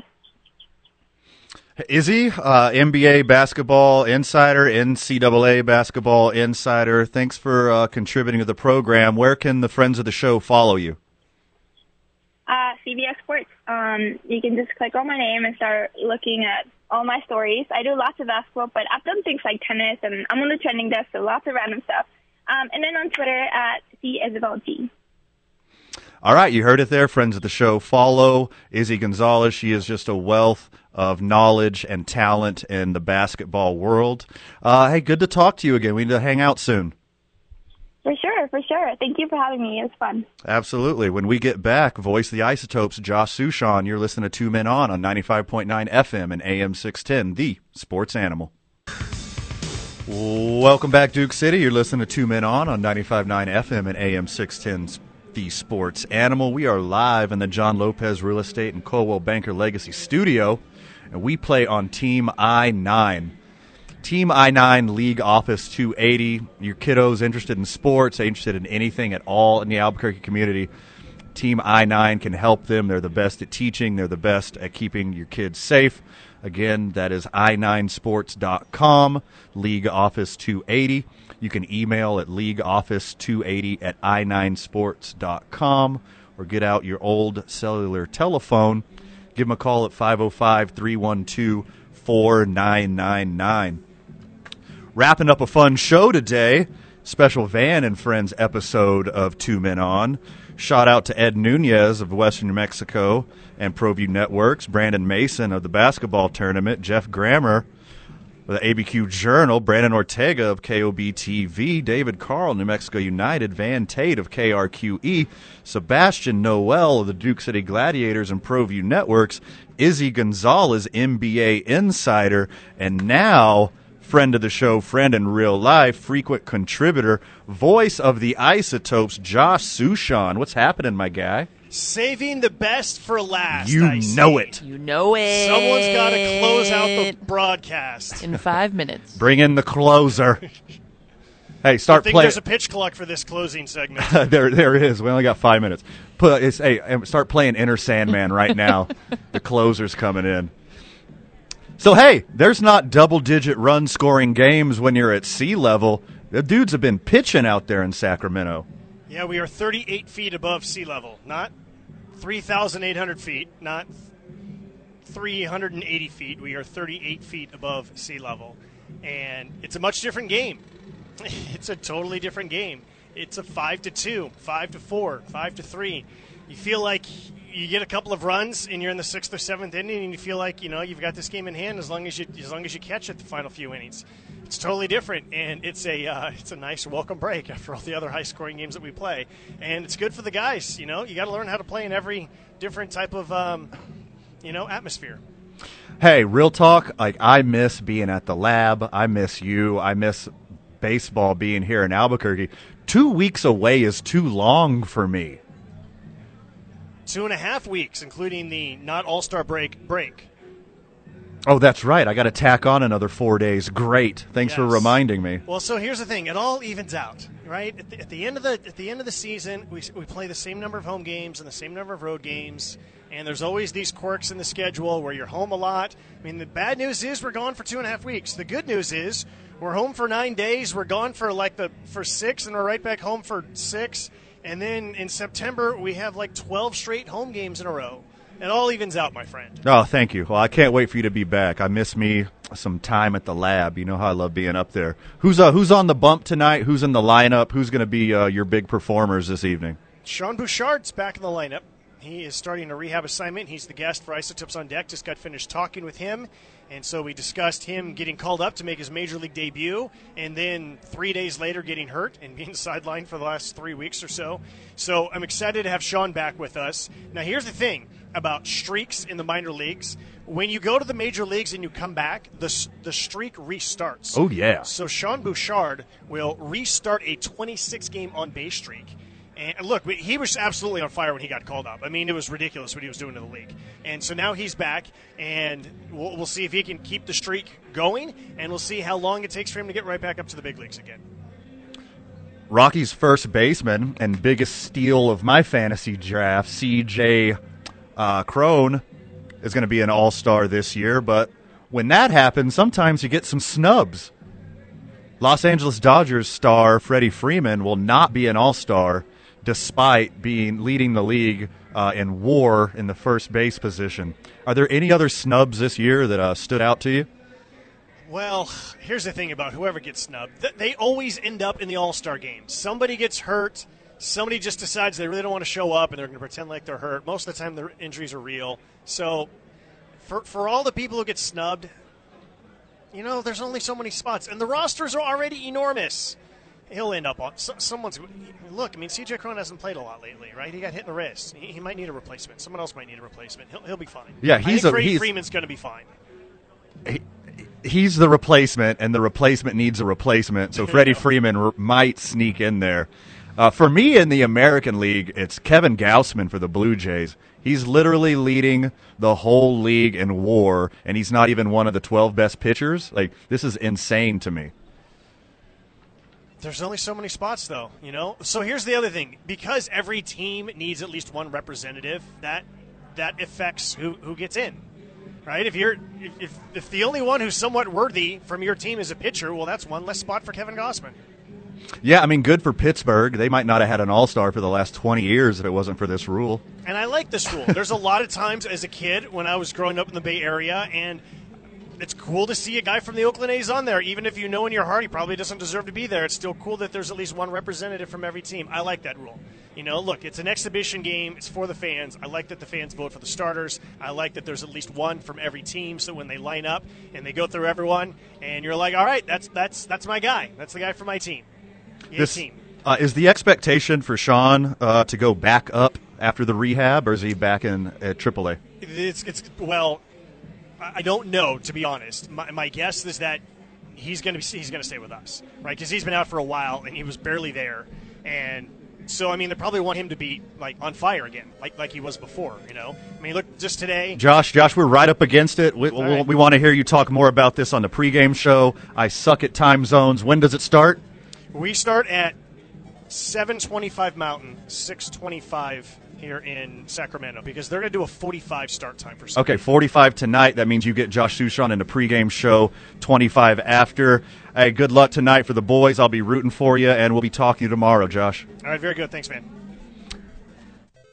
All right, thanks for all the special guests today. Thanks for all the contributors. Thanks for all the text, personal, and in Facebook Live and on the text line. And special thanks to A. Marie for joining and doing such an amazing job today. Can't wait to have you sit in again. I understand you're back next week. Okay, loyal listener, friends of the show, more A. Marie on 2 Men On next week. Have a great night, and we'll see you tomorrow, Burke.